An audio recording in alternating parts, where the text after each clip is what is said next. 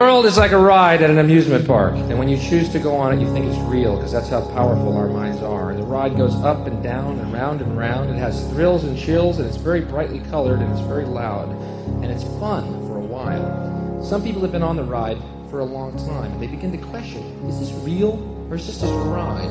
And other people have remembered, and they come back to us, and they say, hey, don't worry, don't be afraid, ever, because this is just a ride. But we always kill those good guys who try and tell us that. You ever notice that? And let the demons run amok? But it doesn't matter, because it's just a ride. And we can change it anytime we want. It's only a choice. No effort, no work, no job, no savings of money. A choice right now between fear and love. The eyes of fear want you to put bigger locks on your door, buy guns, close yourself off. The eyes of love instead see all of us as one. Here's what we can do to change the world right now, to a better ride. Take all that money we spend on weapons and defense each year and instead spend it feeding, clothing, and educating the poor of the world, which it would many times over, not one human being excluded, and we can explore space together, both inner and outer, forever in peace.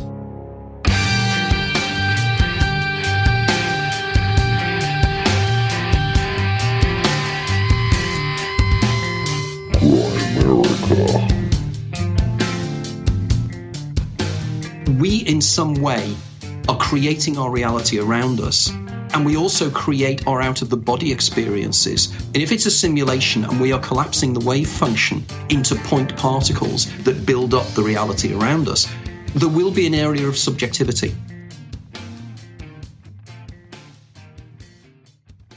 Okay, guys, welcome back to the Grimerica show. We are going to be chatting with Anthony Peake a little bit later. This is a fun one. We had to get up fucking 4 a.m. for, but it turned out to be worth it. I think you guys will agree. But first, as always, Graham Andretti Dunlop. How's it going, buddy? Hey, good. How you doing? Good. How you like that one? Yeah, I can tell when you like it. Yeah, big smile on my face. I could see the big smile on your face when I got the radar detector working. Yeah, that was good. Yeah. We made record time on the way home. Oh, we did, yeah. We flew back. Thank God, because we still got home late enough. So I got home at 11 o'clock. Yeah, that's what we were saying. Like, the latest we wanted to get home was 11 o'clock. And I got home at like 11 o'clock on the nose. Yeah, that's crazy. Yeah, it was a good trip, hey? We went down to Spokane. We drove through like 2 provinces, 2 states, 2 countries. Yeah. Idaho, yeah. Yeah, Idaho and Washington and BC and Alberta. And it was beautiful scenery on the way down, man. I love that southern Alberta, rolling hills in the fall with all the different colors. It was pretty cool. Right into Iowa was cool. Yeah. Just green and lots of trees and hills. Or Idaho. Idaho. What's the difference? Is it Idaho? I think it's Idaho. It's all the same. Yeah. They all look the same. Yeah, and then it's a little different when you get across the border. We thought we had a little scare at the border because they told us to pull aside, pull ahead, which is always scary because you're like, are they going to rip the car apart or whatever? They took our passports and then... And we didn't have, obviously, I didn't have any pot on me. No. But I did have a bunch of magnets and we had some shirts and our fucking logo is a dude smoking a joint. And if people start Googling, it's just a whole... As much as you think a podcast wouldn't matter, it becomes a thing when you're at the border. You know, you always have it in the back of your head that they're going to Google your name. Well, you're wondering, we just had Charles Ortel on about the Clinton Foundation, and then you're like, what if they Google and they see that, and then does that pose any problem? Or they just going to start asking questions? Mostly, yeah, that's the thing, is you don't end up in there and they're just asking questions about the... Yeah. But nothing happened. We just pulled over for a few minutes and they brought us our shit back and we carried on our way. And then they're asking, like, why are you going down there? We're like, well, we're meeting a friend. Where'd you meet this friend? And we're like, what are you going to say? Like, oh, online? Like, yeah, we have a friend online, but we have never met him before in person. And then just flags are going to go up everywhere. So we said, what did we say? Oh, I said we met him when he came to Canada. Yeah, which is true. That's right. Yeah. And the guy behind us got busted with an apple. Yeah. So he was getting a lecture, but he confiscated the apple. Yeah, and had to really lecture him about it. Yeah. Yeah. Well, you can't take Canadian apples into America. Yeah. Do you got any fruits or vegetables? Yeah, they asked us that twice. Guns or explosives, or what was the other one? Guns or explosives? They didn't like when I started talking. Yeah, they were like, what are you doing? Just driving this guy down? Yeah, that was okay, though. And then we had... I said roller coaster right before we drove past a roller coaster. Yeah, we had a little synchronicity with a roller coaster. Well, I was calling it one, but Darren was calling it a coincidence. Yeah. I think it's meaningful because we both love roller coasters. But we didn't go on one. No. Maybe we should have stopped. It was a bit of a roller coaster drive, actually. It was. Actually, it was just a long drive. We drove pretty much 2 days in a row, 2 days solid. But I wanted to say a big shout out to all the new No Agenda listeners too. We probably got a few people coming on board since the last shout out on the show. Hopefully they don't hate us yet. Probably getting there. You can jump ahead to the interview if you don't like our bullshit because we don't talk about much. Yeah, the lazy ramblings. But we do have some listener synchronicities to talk about and some There's always feedback a from timestamp lucid in the show dreaming and notes. stuff. Yeah. So yeah, I also got to go to my first dispensary, which was pretty slick. I was kind of like, it was kind of overwhelming. There's electric screens and bud and cases everywhere. You know what I like about it? People are offering you, asking you questions. It's such a new industry that they get to start from scratch, right? Like utilizing the newest technology. It's not like they're using these antiquated systems, right? They have, you know, I was in there just going, wow, look at this too. Like, even though I wasn't buying anything, I was looking at all the color-coded digital imagery different and like colors descriptions and all the, like, sativas, it was just hybrids and indicas. Yeah, it was pretty cool experience, actually. So I spent a couple bucks, $80, $70 on my first experience. Not too bad. So we did a podcast while we were there too, and that's coming out next. Just a little bonus episode. It's pretty raw and yeah. Got super stoned and wandered around the grocery store aimlessly, looking for Huckleberry something or other. It was a good trip, though. Wow, the Grand Coulee was amazing. Yeah, what's it like just standing in that thing, realizing that there was like 1,000 feet of ice and a couple hundred feet of water gushing through there? Yeah. Only 11,500 years ago. Like only 100 grandmas ago. That's really not that long. Well, it's you got to go by generations. No, you go by grandmas. 100, like let's just say it's 100-year-old grandma, right? Well, then if it's grandmas, it's still only 25 years per grandma. It's 100 grandmas. I know what you mean. It's there's overlapping, right? But let's just say it's like 400 generations. Yeah. Okay, say it that way. And we all have some. Everyone who's fucking listening to this has some ancestor that somehow survived through that shit. Yeah. Well, no. Yeah. No, you don't know that. I do know that. If you're fucking alive today, your fucking genealogy survived that. Unless you somehow got, or what are you saying, that there's aliens? Some people are aliens?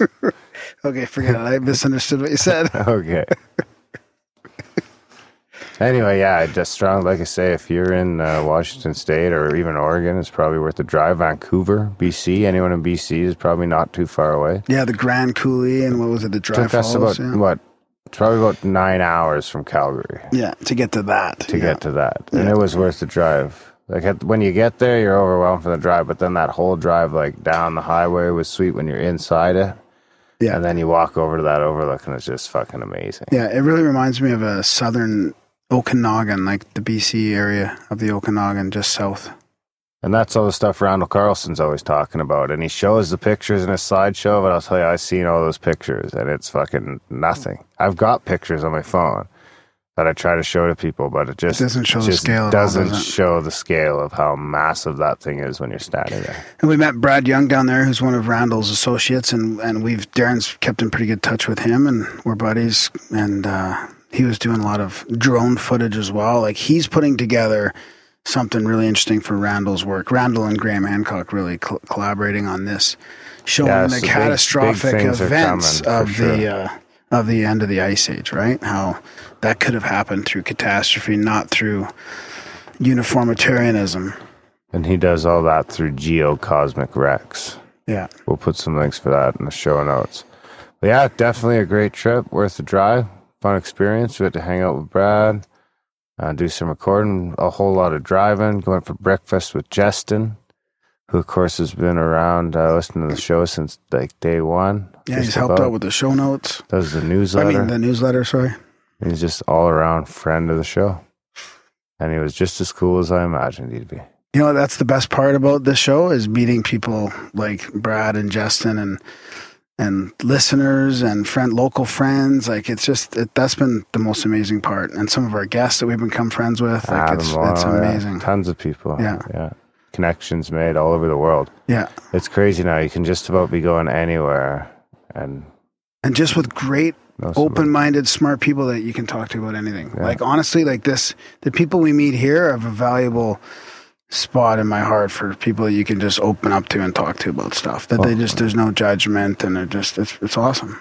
Hopefully one day we'll get, we can get bigger listenership so that we can get to the point that we can start having, people can start having bigger local numbers, and you guys can start really,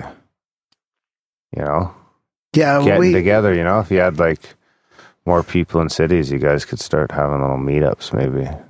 Yeah, I don't know. That seems a bit egotistical or something. I don't know. I mean people getting together. Yeah. With people they can talk to about fucking alien change DNA. Because there's not a whole ton of people. Yeah. Suppose that's why people all over the world. Well, kind of like the No Agenda meetups, really. I mean, that's what's happening. They have such a listenership that's just organically happening, right? Like, because it's true. When you try and talk about shit in the office, we just get laughed at. Yeah. By everybody in the office. Yeah. Even if it's not conspiratorial. Yeah, it doesn't matter. It's normal stuff that we talk about. Yeah. Eyes start rolling. You know what I mean? Imagine that. I think our genre is almost even more eyes rolling than the No Agenda.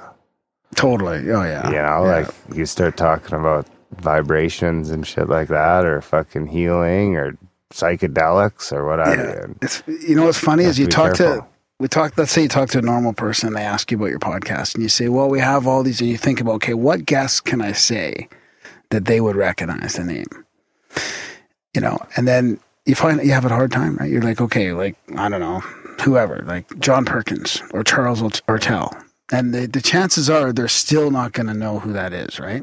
But then you meet these people that do listen to the show and they know almost like 80% of your guests. Or like, you have the best guests on, and they just know everybody. It's like it's almost like this veil gets opened up. And you don't know people who go out in. there is one of you. You could be walking by someone every day. Yeah, that's all in. Yeah. But so speaking of that, we are going to probably get a meetup going in Calgary. I mean, I'm in touch with enough people now, and everybody's talking about getting together, so we'll probably do that. Maybe. It's weird how we ended up with local listeners. That always baffles me. Yeah, it does. Yeah, it's like some sort of weird effect. Yeah, I was wondering about if that's Google search related, or no, it's called Google. Yeah, you're right. That's it for sure. Right? It's territorial search. Yeah. I think. No, that's a good one. I'm surprised. Attaboy. Must be that Mac wearing off on you. Anyway, it's a fun trip. Good trip. We raced back. Check out the pics on Instagram if you want. There's links in the show notes. Fear for your life the entire ride home. Hey, you were pretty relaxed, buddy. Oh, yeah. That's because I ate my candy right before the border.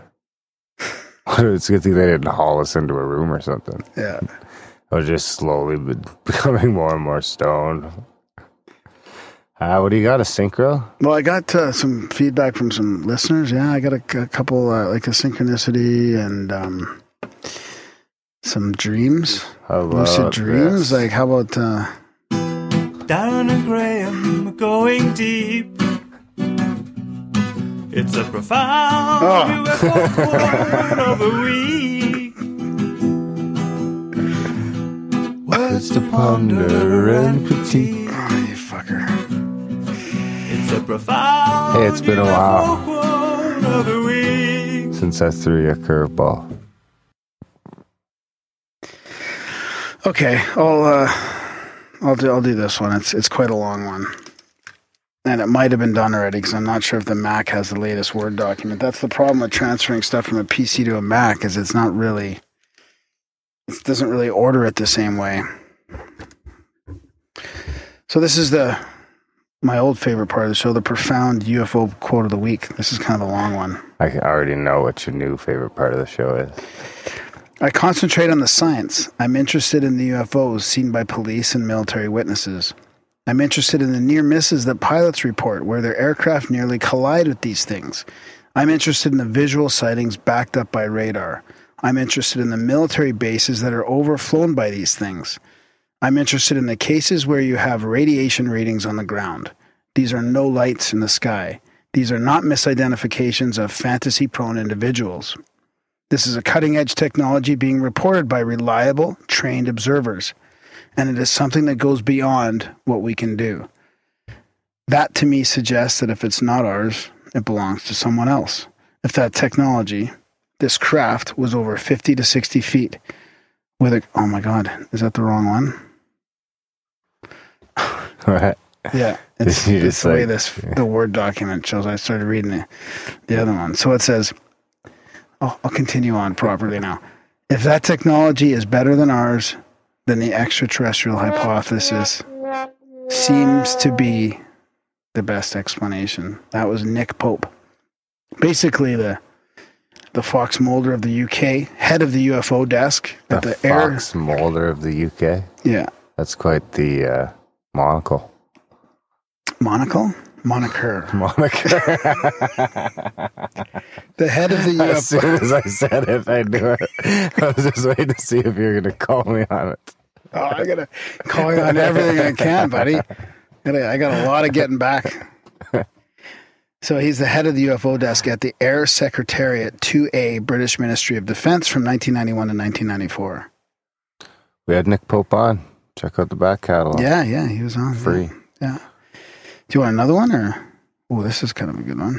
I don't think. Yeah, sure. I must admit that any favorable mention of the flying saucers by a scientist amounts to extreme heresy and places the one making the statement in danger of excommunication of the scientific theocracy.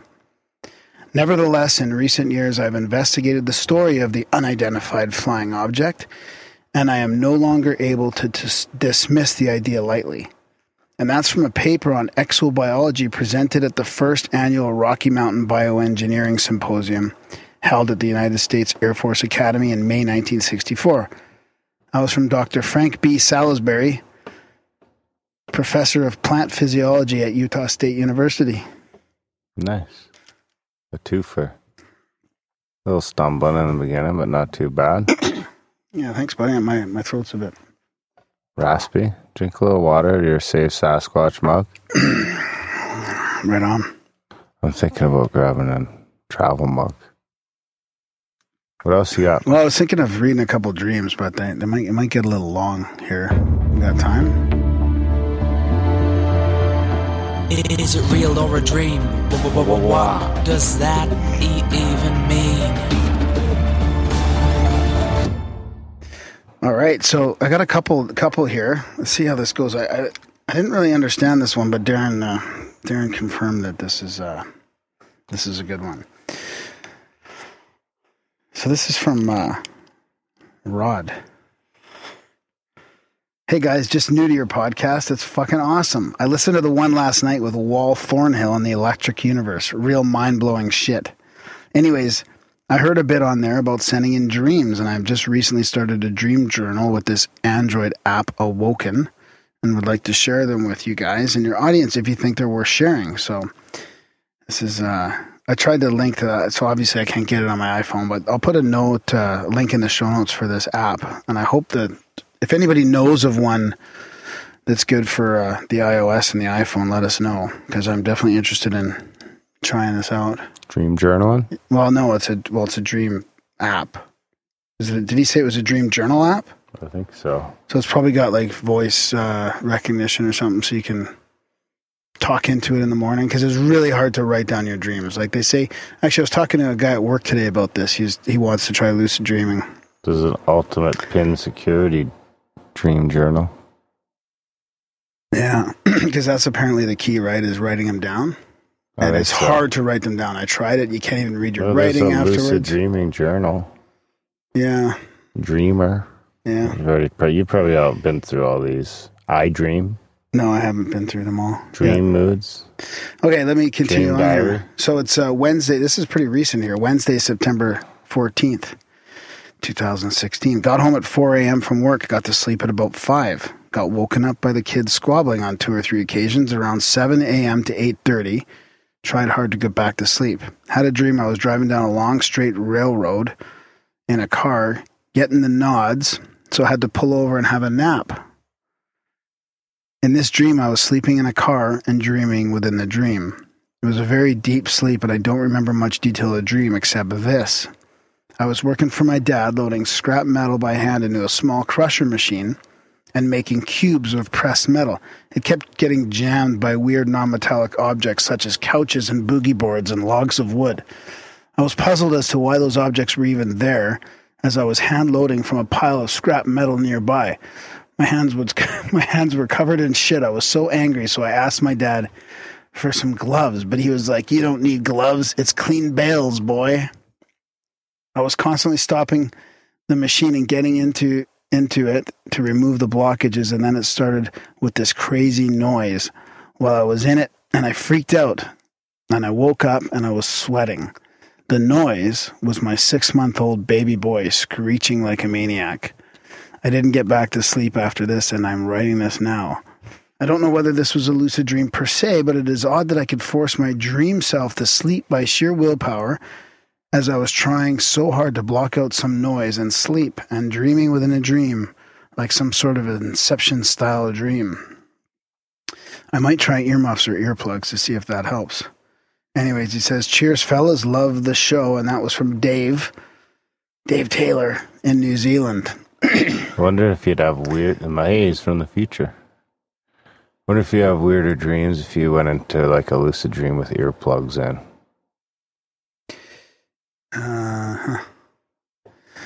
I always found it weird that, and I don't know if we talked about, Anthony Peake. This is kind of appropriate for Anthony Peake coming on. We talk a bit about lucid dreaming. Like this episode coming up is fucking fantastic. And I've had that experience quite a bit.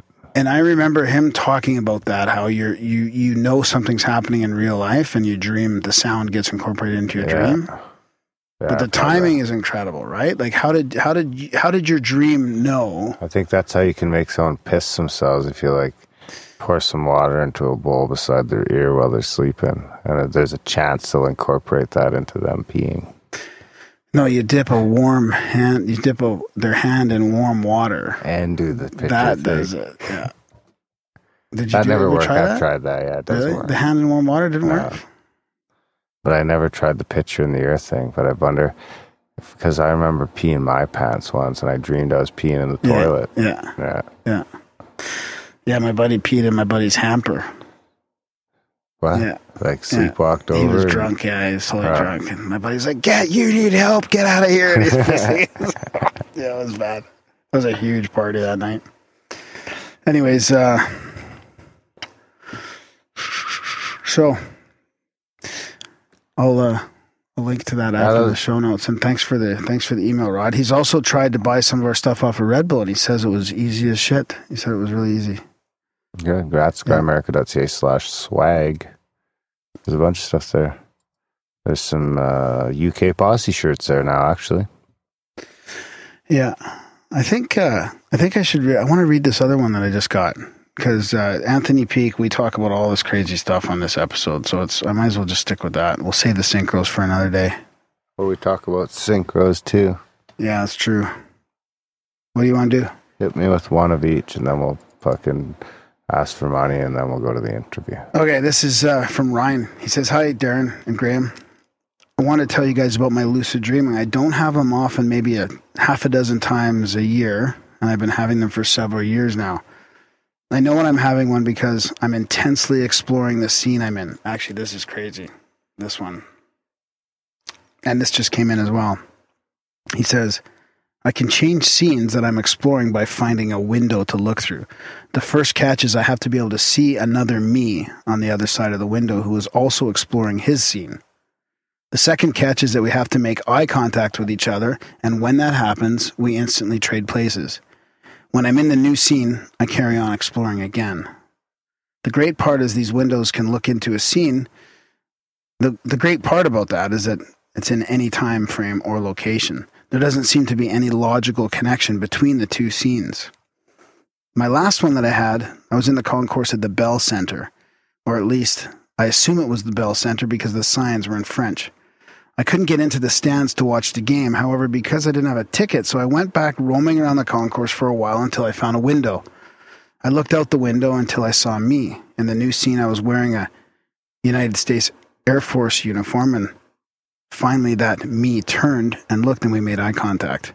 I was instantly in that scene and was already in the process of exploring. I go into a building to look around when I see Major Tony Nelson.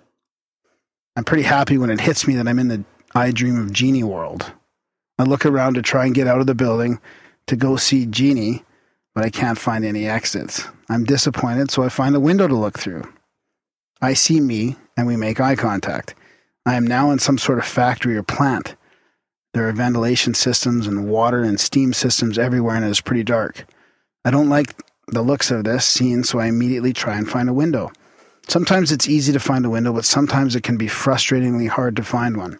This time, it took a while, and I was nervous the whole time I was there because my spidey sense was tingling. I finally found a window, and I look out to try and see me, and eventually I do. The me I'm looking at is busy, however, and won't make eye contact with me, so I have to find another window. I now hear something following me, and I'm getting really frightened. But I do find another window and immediately look through and hoping that I see me quickly. Finally, I do see me and we make eye contact. I find I'm back at the Bell Center. When I'm back in scene that I've already experienced, it almost always means that my lucid dream is over or I'm waking up. All of these scenes, I feel a wide range of emotion, and each scene is very intense and seemed to last a long time. This last lucid dream only had a few scenes, but sometimes I can have many scenes in one dream. In my lucid dreams, I don't have too much interaction with people, even though I try. It usually is just exploring, but I'm trying to figure out a way to interact more with people just in case I end up in a brothel scene. I really enjoy your show, and I find it incredible with the amount of variety of guests that you guys talk with. Keep up the great work. Ryan. Thanks, Ryan. And yeah, man, thanks, Ryan. Out of all this lucid dreaming practice, then he should be right into the brothel. Like, when you see your guy, and he looks at you in the eye, say, take me to a brothel, and like, see if you can get in there. Or ask your higher self that question. You know, the people talk about that question, like, this why am I higher, here? So this is we're not used. It's not fucking lucid fucking hooker. Well, that's what, wouldn't you do that? Wouldn't you do that as a goal in there?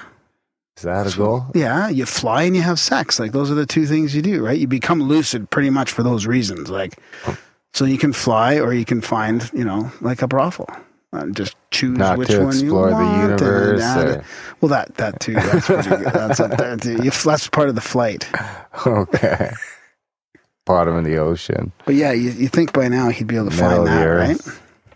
A million things to explore other than brothels and fucking flying. Well, I guess I'd be flying around when I did it. What would you do if you could lucid dream? Send in your suggestions to Graham. I think that could be fun. Yeah. Maybe you're right. Maybe it is all about brothels. Brothels and flying. Huh. I mean, brothels is kind of an old term. That would probably look like more like for like the Roman bathhouse or something like dudes. that. Yeah. Not that there's anything wrong with that. Yeah, that's good. Yeah. Good one. I like the I Dream of Jeannie world. I mean, I'd be looking for Jeannie too, probably, right? Guaranteed you would. Guaranteed you would. Yeah, you'd have a determined look on your face. You'd an extra little bit of bounce in your step.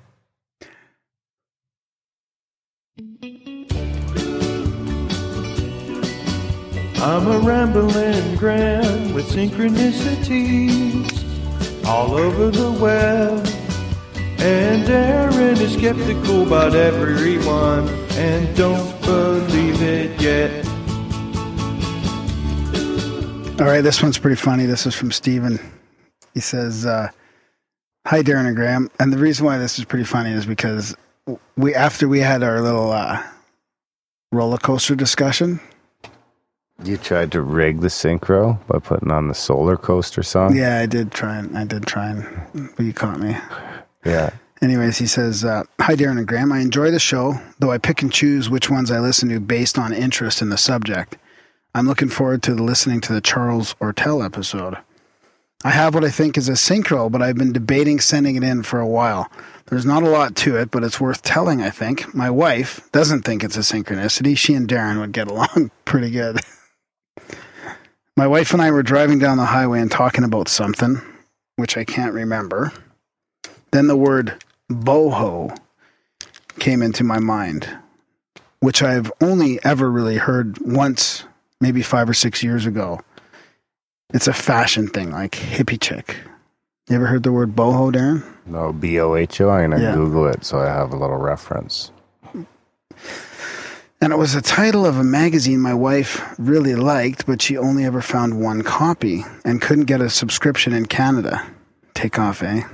Let's see, we get a lot of Canada feedback, too, from listeners. I think both those last emails are from Canada. She says, I then brought up the word with her, to which she confirmed the whole magazine thing. A couple minutes later, as we were driving down the highway, I see a sign for a boho sale in Cobble Hill. I immediately pointed it out to my wife, thinking she would be really excited. Like maybe they're all back issues of the magazine there. But she was not interested at all, and we kept going to our destination. But what are the odds of seeing a boho sign on the highway, let alone having just been thinking and talking about it a couple minutes earlier? She thought the odds were good and claimed that it was a common word, which I dispute. Maybe all the people driving down the highway reading a boho sale sign and thinking, what the hell is a boho? Put the word into the ether and slipping it into my mind before we got close to the sign. Who knows? Anyway, that is my synchro. Keep up the good work and thank you for your courage. Oh, how appropriate is that? I've never... It's a night. Or not a night. It's a No Agenda listener, too. Thank you for your courage is the clue. That's what I said. So boho's a new... Shut up, slave. New wave hippie glamour girl thing. I haven't seen a lot of boho. Like a female hipster? Bohemian. The best style in the world ever. That's the definition. No, boho is bohemian. Adjective: socially unconventional. Bohemian. Her thrift store style is boho. Her stress on love and equality make her so boho, bro. Bohemian. But it's not quite. It's like a female bohemian hipster. Then it sounds like. Yeah, hippie hipster. Huh. My wife's probably a boho. Yeah, your wife's a boho. But I've never heard the term, so I'm going to give him a 7.5. Ah, that's a nice one. So take that, wife. Yeah. We got to stick together. Yeah, thanks for emailing it in. And let us know how you found the show, and let us know where you're from, too. Yeah. Everybody spamgram right now. And Darren talked a lot tonight, so there's a lot of people dishing money. Oh, I forgot all about that. I should have talked more. Yeah, you should have talked more, buddy, but your short-term memory just let you down again. I probably got a good 10 minutes in there anyway. Yeah, that's pretty good. How much were people donating? So Darren got some pretty positive feedback on Twitter. Was it Twitter? Yeah, I was negative first. I was just being sarcastic. Oh. I got positive feedback when I lost my hat, too. Motherfuckers. So anyways, people were saying they're going to donate. The more you talk, the more they will donate. Well, one guy said he would only donate if I stopped talking. That's how it started. I offered to not talk for an episode if he would support the show. Right. Then other people said they'd back out. That's very team player-ish of you. Oh, there's Team Graham shirts now. You can even get a Team Graham miniskirt. I took extra time to make a Team Graham miniskirt. Because you got some short shorts there? There's no short shorts. Otherwise, you'd be wearing a pair. Well, it would be. So anyway, speaking of that, that's a good way to support the show. Is there's a link in the show notes. I think it's the swag link, and it takes you to Redbubble, which actually you can just pick and choose graphics and shit and have it shipped out real easy. Yeah, and anything: stickers, coffee cups, pillows, hoodies. And if you're local, we have a few T-shirts left in that I can just get to people personally. That's right. We want to get rid of that inventory as well because it costs a lot. We don't really make a lot. I think that Redbubble thing is a couple bucks a purchase goes to us. That's right. And we do have a bunch of fixed expenses here, and we But it gives you appreciate the guys help. unlimited thing. Like, we couldn't stock so much stuff, so now you can go get whatever you want made to order.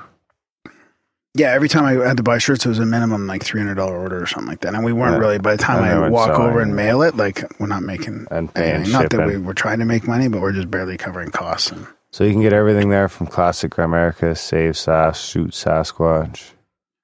There's a bunch of stuff. Check it out, grimerica.ca/swag. Head on over to grimerica.ca/support and sign up for a monthly donation if you haven't yet. Those of you that have, we thank you a bunch. But yeah, we definitely could use a few more subscribers. So check out anything there. You can get in for as low as $1 a month. It's about 25 cents an episode. It's about 12 cents an hour, which ain't bad. You can't get entertainment like this. Well, maybe you can. Probably you can. Right up to $30 a month. And yeah, you can check all that out there. You can do one-time donation, and it stops us from ever having to do something silly like charge for the back catalog or have some stupid ads or sponsors or something. website providers and all this other stuff. But I mean, it will about me named. The good thing is, like, we didn't realize it would be this expensive. We're going to try and do it on the cheap, but you and I both like to do things right. So we made a good effort of it, and it's great because people are helping us with the expense, and it really does help. That's right. Yeah. Winter is coming. So we're going to have to start heating this motherfucker again. Or wear some toques. Yeah. Anyway, yeah, check out all that stuff. It's all in the show notes, but yeah, check out that. Sign up for a subscription if you haven't already. Email Graham.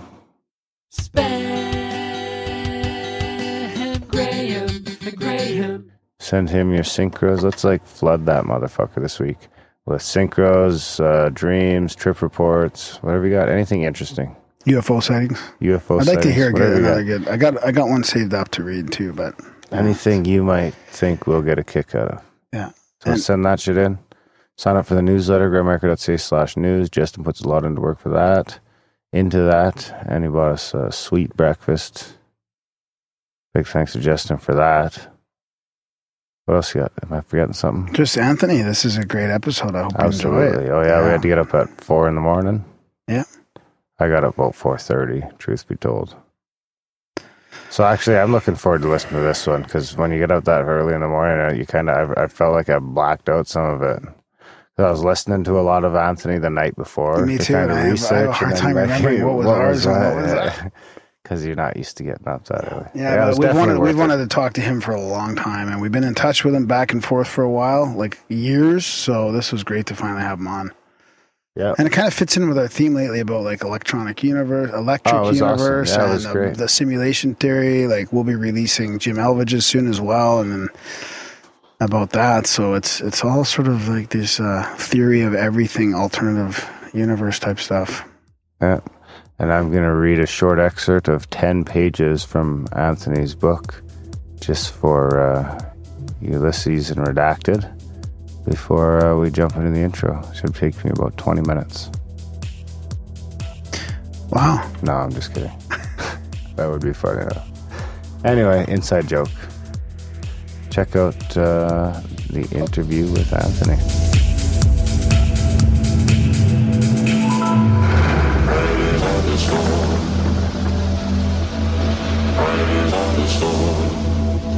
Into this house we're born, into this world we're thrown, like a dog without a bone, an actor out alone, riders on the storm. There's a killer on the road, his brain is squirming like a toad. Take a long holiday, let your children play. If your kids is at a right, sweet family will die. Killer on the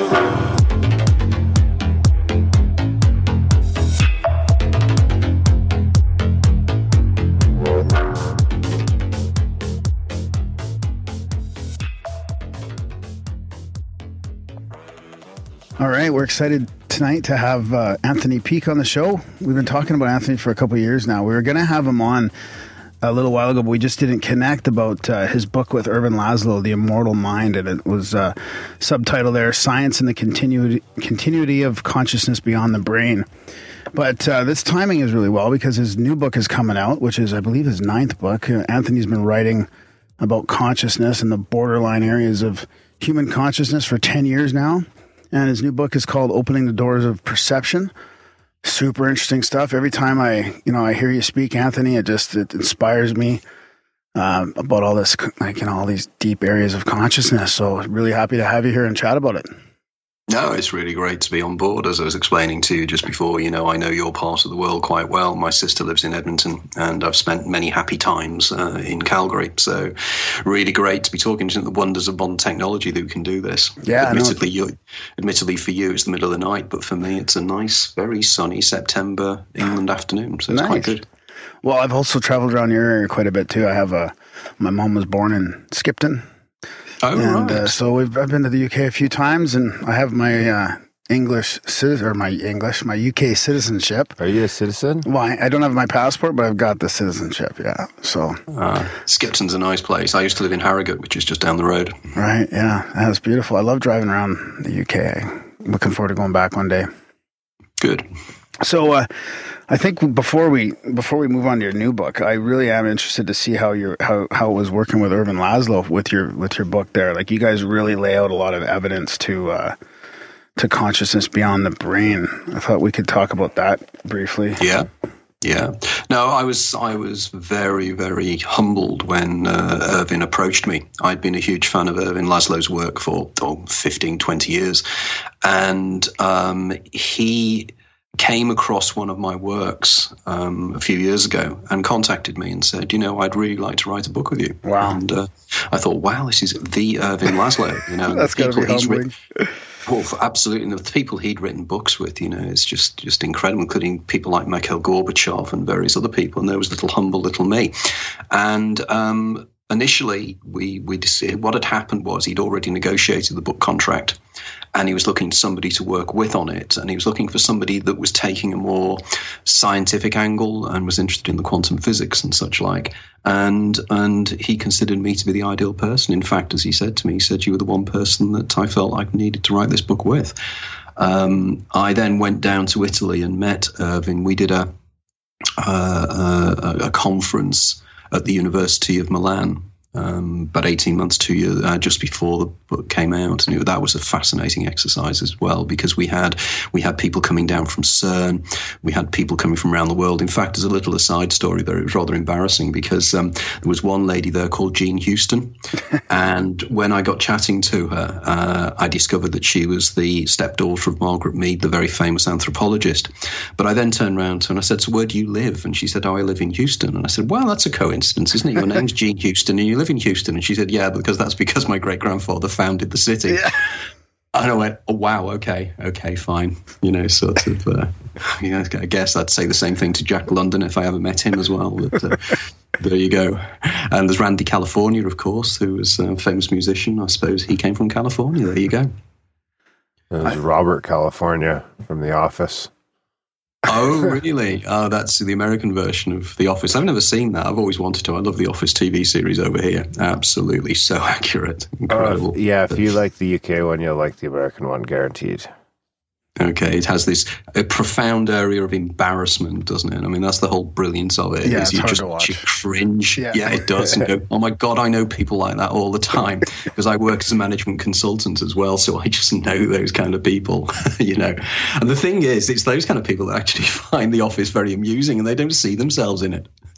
That's the really weird thing, where people just don't see themselves in things. Don't you realise you're a walking parody? But, there you go. Darren's pointing at me right now, which is kind of funny. Oh dear, well, it's this Canadian humour. Yeah, because I used to love the thing called Kids in the Hall, which was very popular. It's great, And I love your band, Bare Naked Ladies. I love their sense of humour as well. Yeah, that's funny. Yeah, Kids in the Hall was good. These are the Daves I know. Oh, good. So we're actually on the same vibration level now. Yeah. Earlier on, we were talking about Graham Parsons and the Flying Burrito Brothers. And for everybody out there who does know the Graham Parsons and the Flying Burrito Brothers, my Canadian friends over there hadn't got a clue who I was talking about. I'm going to play a song at the end of the episode so that everyone can come up to speed. All right, excellent. No, it'll be really good. Sin City is a really good song on that one. That's a really good song. What's it called? Sin City? Sin City, yeah. And there's also White Horses, which it was a cover version of a Rolling Stones song, which Graham Parsons did a fantastic version of. But of course, as I was saying to Graham Parsons, they actually, when he died, they took his body out into the Mojave Desert and burned it. Good job he was dead. It?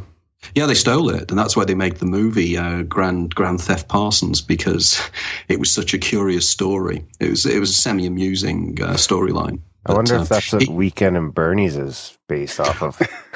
Yeah, I think A Weekend in Bernie's actually came out earlier, but a similar kind of idea. I mean, that's a bizarre movie, isn't it? God.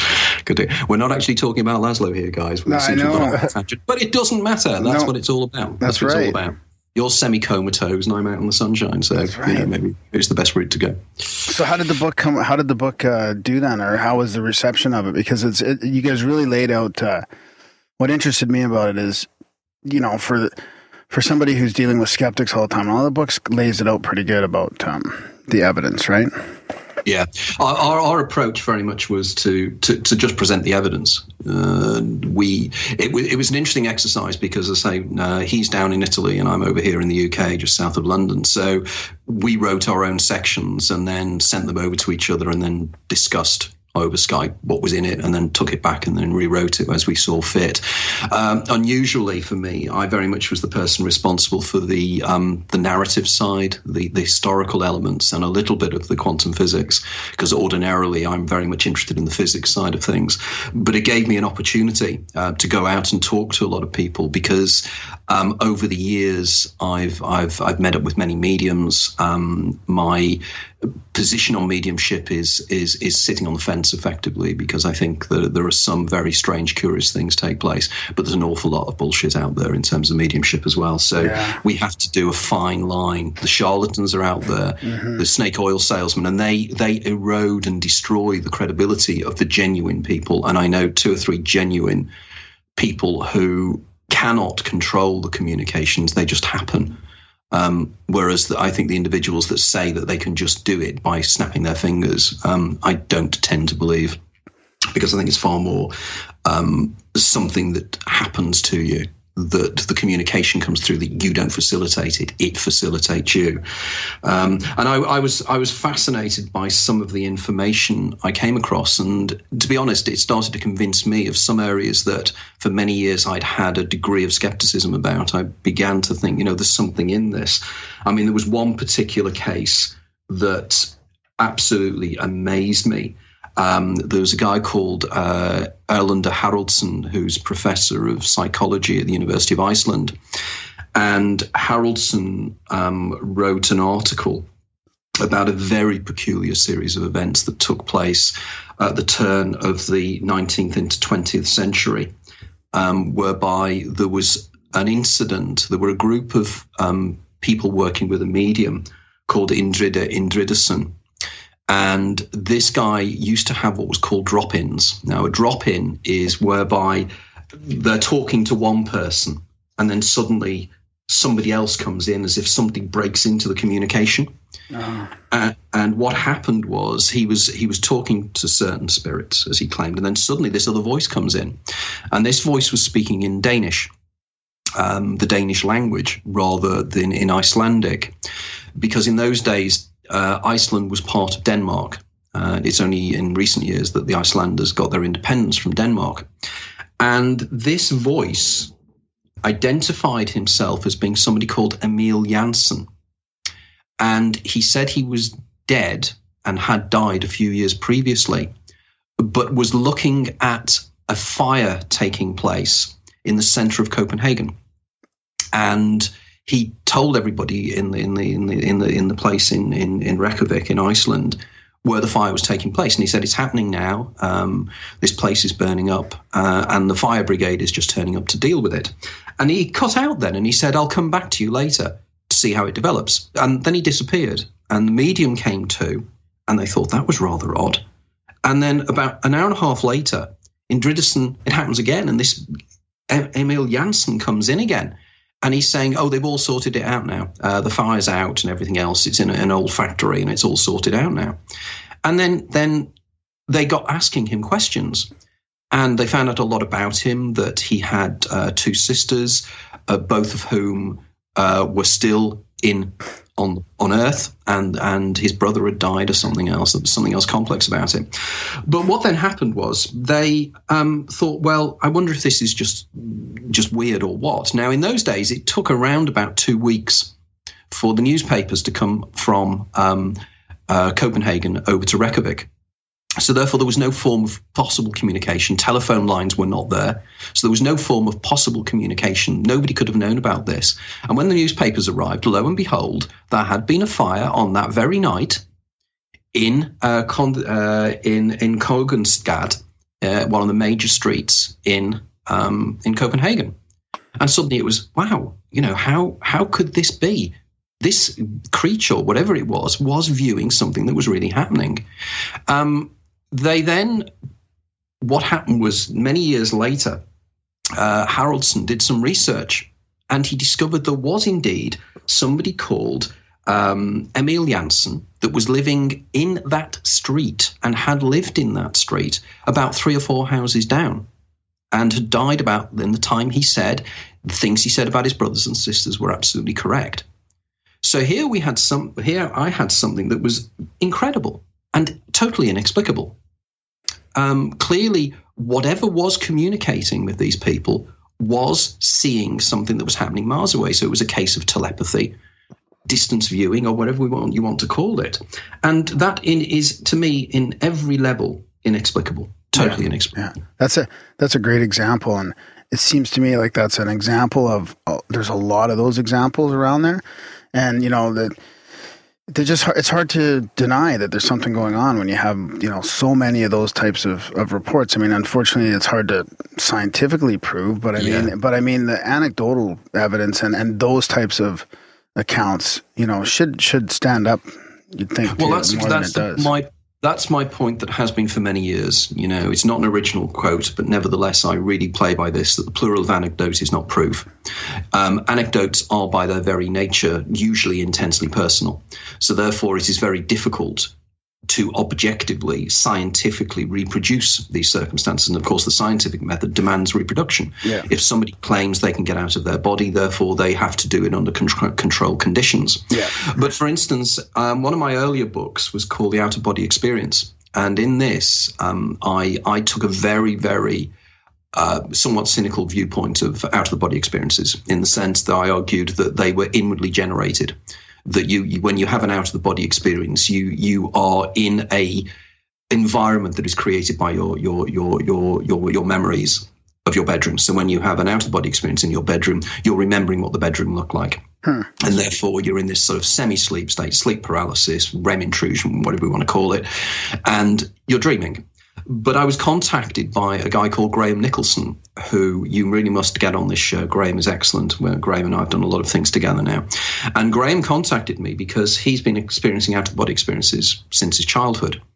And he said, I can give you evidence of an out-of-body experience that took place with me that I have absolute proof took place. And he told me that back in 1999, he had been teaching at some course. He's also a very, very quite famous artist in the UK. And he said he was teaching on this course, and he suddenly felt strange. He felt his knees buckle, and he blacked out. To come to, as he claimed, he was in a jungle. And he said this was a more vivid dream than I can ever imagine. He said I could feel the heat on my back, I was sweating, and I could feel the moisture coming from the plants. And he said, and I walked through the plants, and I opened the plants, and there were all these leaves in front of me. He opened them, stepped out, and he stepped out into a corner of 2 roads in Soho in London. And suddenly he said it was such a strange, from being in a jungle to standing on a street corner in Soho. And he said, it was so real. Somebody ran past me, and he said, I felt the draft as he ran past me. And then he said, I looked up, and halfway down the street there was an explosion. And this building erupted in flames, and people were staggering out on fire, holding themselves and everything else. And then he heard people calling, and he heard people saying, "Graham, Graham," in the distance. And he realized it was the people in the lecture theatre calling him back into his reality. And he found himself rising up and coming to. And immediately when he came to, he said, "There's going to be a terrorist attack in London. I've just had a precognitive out-of-the-body experience. It's going to happen sometime in the future." He described exactly where it was going to happen. And he was on the corner of Old Compton Street and Brewer Street. And 5 days later, there was a bomb attack in a pub in exactly the street that Graham said it was going to be. In exactly the same set of circumstances, a pub called the Admiral Benbow. And it was a gay pub, and some guy put a nail bomb in there, and he killed about 3 people. Now, Graham has signed affidavits from the people who witnessed this happen. Yeah. Now, I have no answer to that, because it wasn't only an out-of-the-body experience, it was a precognitive out-of-the-body experience. He was seeing the future. So clearly here we have yet another anecdote, but because these are anecdotes doesn't mean they don't happen. Exactly. And the scientists will come along and they will say, "Oh, you can explain precognitions because, people micro-dream every night." For instance, precognitive dreams. People micro-dream every night, so therefore, and there's 3 billion people on the planet. People have 20 of these dreams a night. Multiply them by the number of dreams that could be happening. It is not at all surprising that somebody has a dream that in a few days' time comes true. They'll dream of a plane crash. I counter that by saying I know somebody, and again, I've seen evidence of this. I've actually seen a fax, date-stamped fax that this guy sent to British Airways. This guy had a dream whereby he was in a hotel, and in the dream he walks to the window to see Concorde go flying past him with its back on fire. And he then sees it crash. He knew it was sometime in the winter because there were no leaves on the trees, and he also knew it was somewhere foreign. But what was even weirder was that he then sensed the people dying on the plane because he felt them go through him, and they were speaking to each other in German. And because this guy speaks German, he was aware of what they were saying, and they were going, "My God, what's happened to us? Where are we? Where are we? What has happened?" As you probably know, Concorde crashed. The only time that Concorde has ever crashed. It crashed in Paris. If you look at the videos, you actually see the back of it on fire, and the people on the plane were German. This guy was so worried about this future event he'd seen that he sent a fax to British Airways warning them that there was going to be a crash. And again, I've seen this. Now, that is inexplicable. But even more inexplicable, and I will stop on these precognitive stuff, because the most amazing one, have you ever seen the album called Party Music by a band called Coup at all? C-O-U-P. No. Okay, you need to, what I would suggest is, okay, guys, if you're listening to this now, go online, search this. It's C-O-U-P is the name of the band, and the album's called Party Music. This will blow your mind. When you open it up, you will see an album cover of 2 characters, 2 gangster rappers. One of them has got a little kind of device in his hand. Behind him, you've got 9/11, and you've got the attacks on the Twin Towers. Okay, it's absolutely as it was. The Twin Towers, the explosion at the side, the other one on fire, and everything else. The weird thing is, we know, and it is absolute proven, that album cover was designed in March of 2001. Absolute fact. They'd already printed them. They were ready to go out. I seen another album cover from even long ago. Shit, which one was it? Where they're like flying into New York on a plane in the World Trade Centers. Yeah, that one is Dream Theater. That's right. Scenes from New York, and not only that album was actually released on the day of the attacks. Wow! It actually appeared in the record shops the day of the attacks, and you actually see the Twin Towers surrounded by flames. You see planes either side of them. And there was a lot of precognitive dreams with that. A lot of people report. What didn't the Global Consciousness Project or whatever say that it actually fucked with some computers? Correct. There's something called PEAR, the PEAR project, and there was a kind of a sensation in the air. People were precognizing there was going to be some huge event. Now, if you argue that people have an ability to see the future, now in my work I suggest we can see the future because we've already lived this life before, which we might touch upon later. But I do the science of how this may be the case. In other words, precognitions are actually memories, not precognitions. So therefore, if many of us have lived this life before, we will have subliminal memories of huge events like 9/11. So therefore, there will be millions of people around the world who will subliminally feel something's about to happen. I have a feeling that something's going to happen. And 9/11 was the biggest event of our lifetimes, and hopefully will be the biggest event of our lifetimes. So it's not at all surprising that if we are living our lives again, and I argue we're living in a simulation, and within that simulation, we live our lives over and over again like a computer game.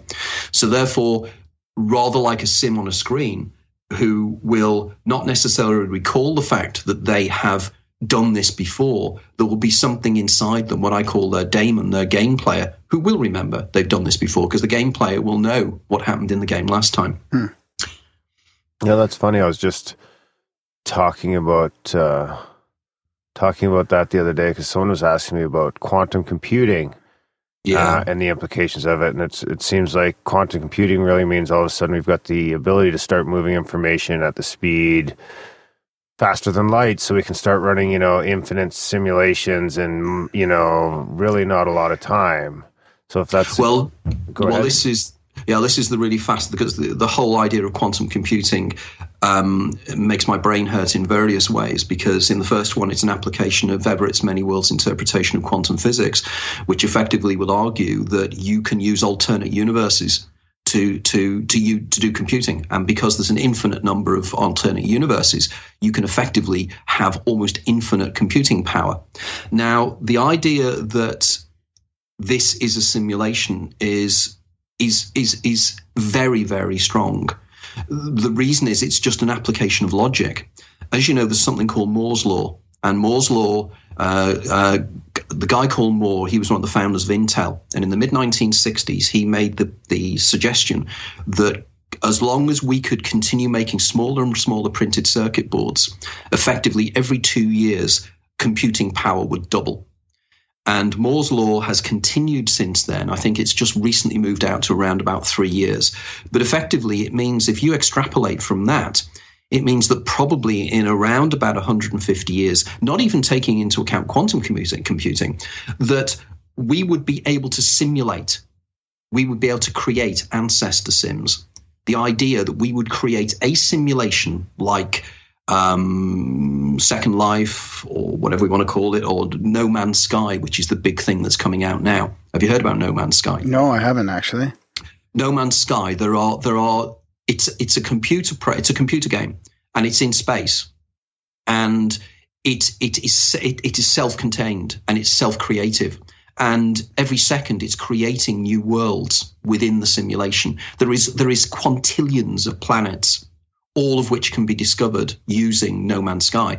And No Man's Sky is designed in such a way that you can use an Oculus Rift. So you're in virtual reality. So you're wearing an Oculus Rift headset, and you're in this virtual reality, and you're exploring planets that have been created by the simulation that no human being has created and no other human being has visited. This is mind-blowing stuff. But going back to the idea of the simulation argument is that, and it's an application of logic that says that human beings, if we do not destroy ourselves in the future, if we don't have a nuclear war or whatever, we will develop massive computing power. Yeah. Because, of course, people argue and say, well, computers themselves can't be big enough. Well, computers don't need to use mechanistic things. This is the argument. A computer is anything that can play with data and digital data. It's just zeros and ones. It could be a network. Like a brain. That's what I was thinking. Yeah, exactly. Okay. So the idea is, if we survive, we will probably choose to create these ancestor simulations. The reason being that human beings, if they can do something, they will. In which case, they would want to populate the ancestor simulations with sims. And they would be able to recreate history. And they would place within the history people. Now, the question is, could they make those people sentient? Could they make those people within the sim self-referentially conscious? It's called. Or does that happen automatically? Or it could. Now, this is called the substrate problem, which is the idea of, if you have sufficient processing power, will there be some point where consciousness just automatically comes out of the system?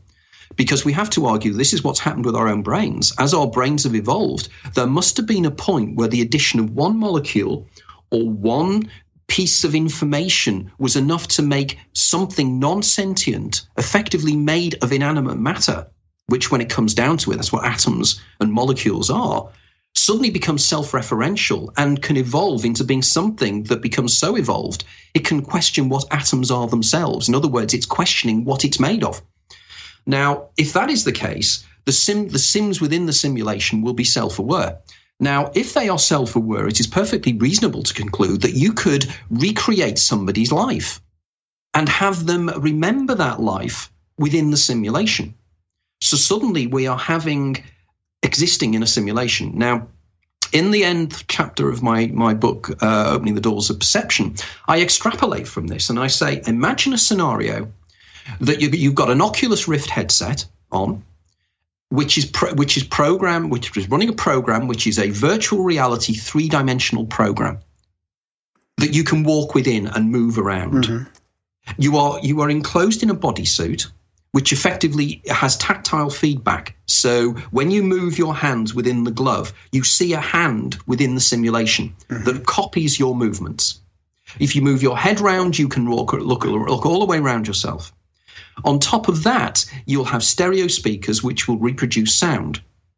So you are completely embedded in the simulation. But this is my trick. I turn around and say, now imagine that you are placed into a simulation of your life, a reproduced simulation that contains all the data to reproduce from the moment of the birth to your moment of your death. But on top of that, you then take a drug which wipes your memories clean and go into the sim. And now within the sim, as we know with certain drugs like DMT, which I write about, and ayahuasca and various other entheogens and psychoactive substances, time dilates. When you're in these altered states of consciousness, time doesn't matter anymore. So you could argue that in a split second, you could be in a simulation of your whole life and live a whole life. Now, in my first book, I argued that the brain could generate this. And I do some of the neurochemistry of how this could be facilitated. But I think it's more complex than that. I think that we're all existing in simulations of our own lives, in which case the simulations contain the outcome of every decision we could possibly make, as it is in a first-person computer game, isn't it? You play a first-person computer game, all the decisions you make on the screen with your on-screen sprite, you decide. I use the analogy of Lara Croft, because that was one of the programs I used to play. You start the game, bing, there's a little sprite on the screen, which is a little human being, Lara Croft, and she just is born the moment you switch the game on. She has no memories. Now imagine that she's sentient in some way. She has no memories. It's the moment of her birth. She starts running down a corridor because you're making her run down the corridor, and a monster comes out and kills her. She dies. You go back to the start of the game as the game player and create a new Lara with a new set of memories that are starting from that point. She goes down the corridor, but this time you as the game player can somehow make her move and move away from the area of danger and down another corridor, which she gets killed again. And you go back to the start of the game. Now, I believe that this is what our life is. I believe that we have our higher self, which you call our daemon, and the daemon is our game player. The daemon is playing our game within the simulation, and we are the on-screen sprite, something I call the Eidolon. In which case, we can live our lives over and over and over again. We can fulfill all our dreams. If we listen to our daemon, the little voice in the head that sometimes warns us, we all get this. I'll guarantee there'll be people out there nodding and saying, this guy is a real weirdo, but he's nailed it. The idea that, sometimes you get a sensation, you meet somebody, and for some reason there's this real, I don't like this person. Stay away. In my book, The Daemon, A Guide to Our Extraordinary Secret Self, I had various people write for me from around the world who'd had these experiences, whereby a voice in their head had warned them of upcoming danger. One guy, his arm actually moved the steering wheel of his car out of the way as a big tanker truck came round the corner. He'd have been killed at that point, but something got him out of the way. Another guy was a soldier in Rhodesia, well, Zimbabwe now, but Rhodesia in the late 1960s, and he was at the top of an armoured vehicle. He was in front of a machine gun.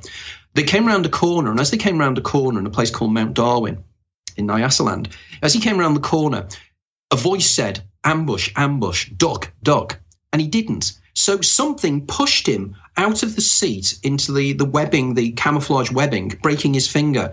And as he fell, a machine gun ripped into the seat. It would have hit him in the throat, the stomach, and the groin. It would have killed him instantly. That voice saved his life and knew something was going to happen. He then told me that after that, this voice in his head was always in his life. And it could move his body. And get this, he emigrated to America, and he told me he was walking across a factory floor one day, carrying a cup of coffee. And as he was carrying the cup of coffee, his left hand came up and went over the top of the cup of coffee as a blob of oil came from the ceiling roof and hit his hand. His daemon had stopped oil getting in his coffee. It's that powerful.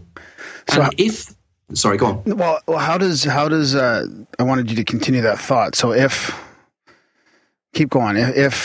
Okay, so what then happened was the channels of communication, the doors of perception, my new book, are open for certain individuals, and the daemon can speak to them, can communicate with them.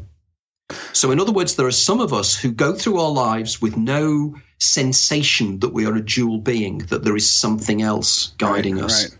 Okay, so how does the OBE, the NDE, the lucid dreaming, that other dimension that we enter through that, like your viewpoint of OBE is obviously switched at some point. It was just quite cynical to begin with. Now you might realize that with all this evidence, and there's a lot of anecdotal evidence that shows that it's not just an internal experience, something extended outside the brain is happening with the consciousness. So how does that all fit in with the simulation theory? Well, if it's a simulation, it's all data, isn't it? So it's all data. You're just in a different dimension of that simulation, or you're within the simulation. So in other words, we believe that we are brain embodied, that we are somehow located within our brains. But of course we're not. If we're within a simulation, we are given the illusion of being embodied because that's how the computer program works. But your fingers the things you are looking at are digital information. They're digital information. It's digital. So therefore, when you look around you, all you're looking around is a simulation. So therefore, under certain circumstances, you can move within the simulation as you can in Second Life. In Second Life, you can fly above your body. You can view, I don't know if you've ever played Second Life, but it's a simulation where people from around the world, it's a community. There's hundreds of thousands of people in this simulation. They have simulated worlds on it. You can hover above your body in exactly the way people describe they do in near-death experiences. You can go somewhere else. You can choose in Second Life to go somewhere else instantaneously, and you're then there in that location. So, and it's So the way that works, then it's like you could even take things like remote viewing and pile it in there as well, because why would you ever have to go outside of your brain if time's not linear anyway? You don't actually have to go to fucking the desert to see the compound. You can just know that it's there. Exactly. Now, the thing is, I did a great deal of research on remote viewing when I wrote my book, The Outer Body Experience. I have great issues with remote viewing for exactly the same reasons I said earlier. It's, again, people claiming they can do it like that. They can do it because they can do it. Nobody can do it. There is no evidence I've ever found, and if there's anybody out there who has evidence, I'd love to hear of it, of anybody who has at will got out of their body, gone somewhere else, got information, brought it back and shared it with other people. It has never happened. Ingo Swann claimed he did. He didn't. Okay? There are other individuals who are part of Project Stargate who make all these incredible claims. What I do is I go back to the source material. Whenever somebody makes a claim, I go back to the original material, to the original documentation. And it's not ever as they make it out to be. For instance, it's claimed that Ingo Swann saw the rings of Jupiter. He didn't. If you actually look what he said, he described that there were kind of rings coming from the surface of Jupiter. He also saw mountains on the surface of Jupiter, which is very, very clever because mountains don't exist on Jupiter. Jupiter is a gas giant, but people forget that. They don't look into what Ingo Swann actually said when he said he saw these things. He saw volcanoes on Jupiter. poking through the clouds. Impossible. There are none.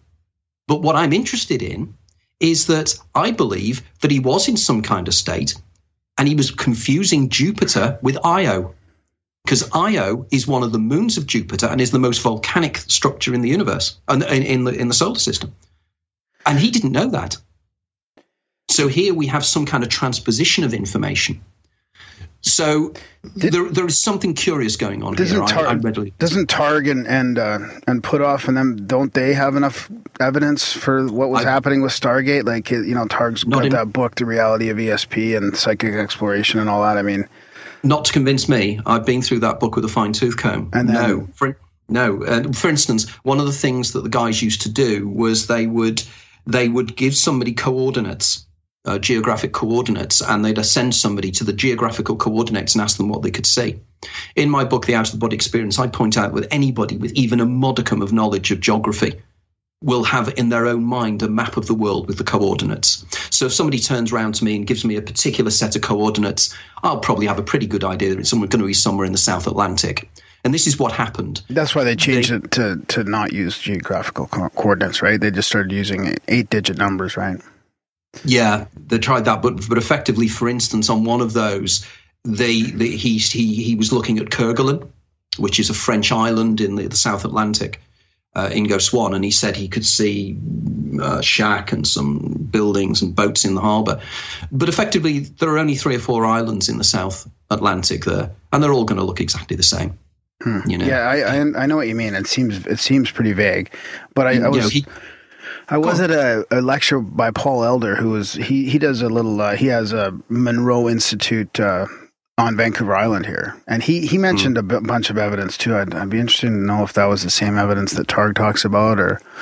Well, for instance, I've asked direct questions about this evidence that the Monroe Institute had. Yeah. Tom Campbell helped me with my book, The Out-of-the-Body Experience, and in his book, My Big Toe, he claims that there was evidence that he and one of his associates used to get outside of their body at will, and they would share experiences, and they would come back, and all this was recorded, and the paperwork was all recorded, and it's all there. So I asked Tom, can you send it to me? They'd lost it. Oh. Come on, you lose information like that. Yeah. You don't lose information like that. If it was that powerful, you'd have kept it, because we're crying out for scientific proof on these things. We are desperate people, writers like myself. I'm not a cynic on these things. My logic is always prove it. And if you can prove it, I'm going to take your word for it. I've got, because I believe that these things do happen. But what I don't believe is that somebody can at will do it. This is the difference. I believe that somebody can find themselves located somewhere else in the simulation. Right. And they will see things. For instance, Robert Monroe, the things that happened to Robert Monroe were amazing. Robert Monroe worked with Charles Tart, and he did a series of experiments with Charles Tart. And there was one time where Charles Tart phoned up Robert Monroe. He'd moved from where he used to live in the Midwest to a new house in California, which Robert Monroe had never seen. And he said, if you were in a dream state, Robert, try and visit me in the new house and describe what it's like. And this is exactly what Bob Monroe did. He had a dream, and he was uncannily accurate about the descriptions of Tart's new house. But he got the colour of the curtains wrong, and the colour of the carpet, and there were various other things that were not quite right, which leads me to believe, and I concluded in that book, that we in some way are creating our reality around us, and we also create our out-of-the-body experiences from some information we may have. And if it's a simulation and we are collapsing the wave function, the informational field, into point particles that build up the reality around us, there will be an area of subjectivity. And I think this is why we have a problem with out-of-the-body experiences, why sometimes people get things wrong. They don't get them wrong. They get them right in their simulation. They're right. But in the simulation of the people testing them, they're different. So there will be kind of overlaps. I was just going to say overlap, yeah. There's an overlap of their personal reality and the other dimension. Yeah. Well, again, sort of as Tom Campbell says, we are collapsing the wave function all the time with the act of observation. So therefore, the computer is only ever rendering for you what is in your eye view and what is your hearing and everything else. So behind your head is not being rendered in your part of the simulation. It does not need it to. It's only when you look around, it's there. rendered.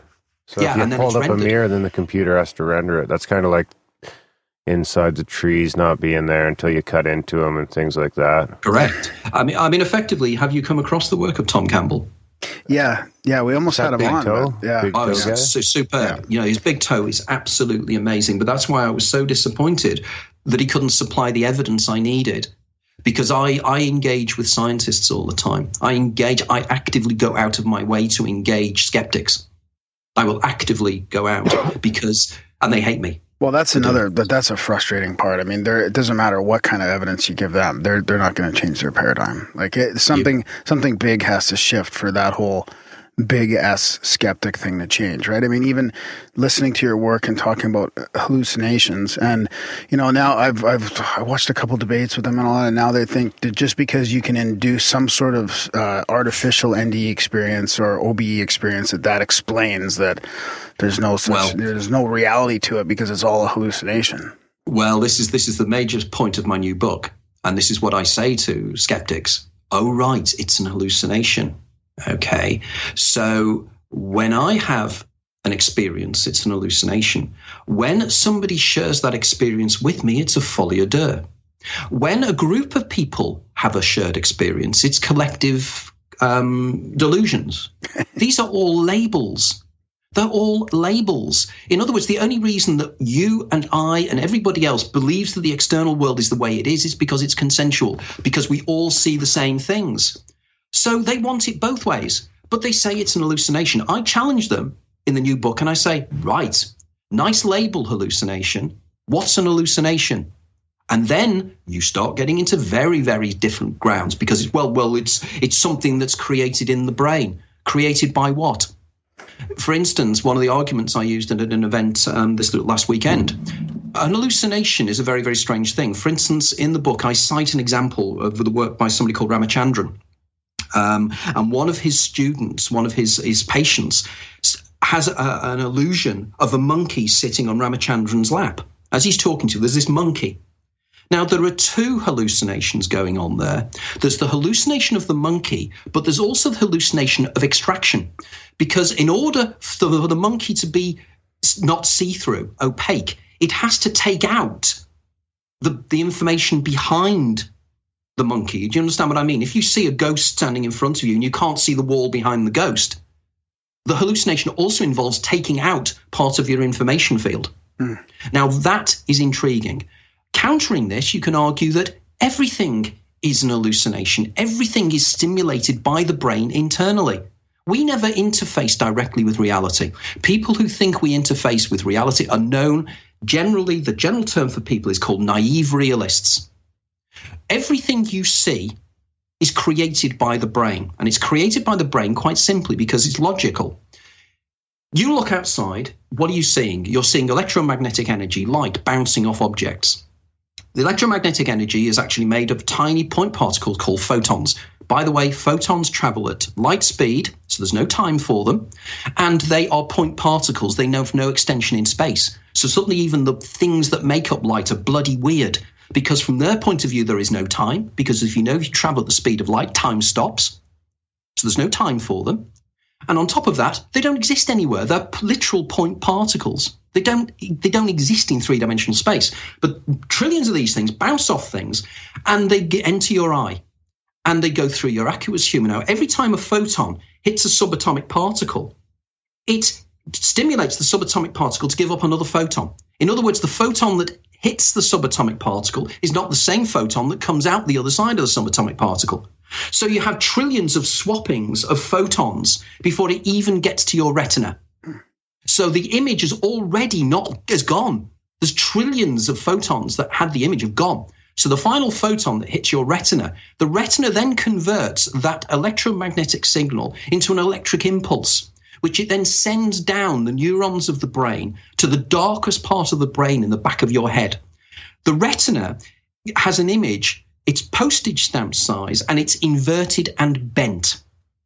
That signal is then sent to the back of the brain, to the visual cortex at the back of the brain, where something in there, reconfigures configures the information that's been sent and creates the three-dimensional, wraparound, multicolored image that you see in front of you. That image is not outside. So if that image is not outside, what is outside?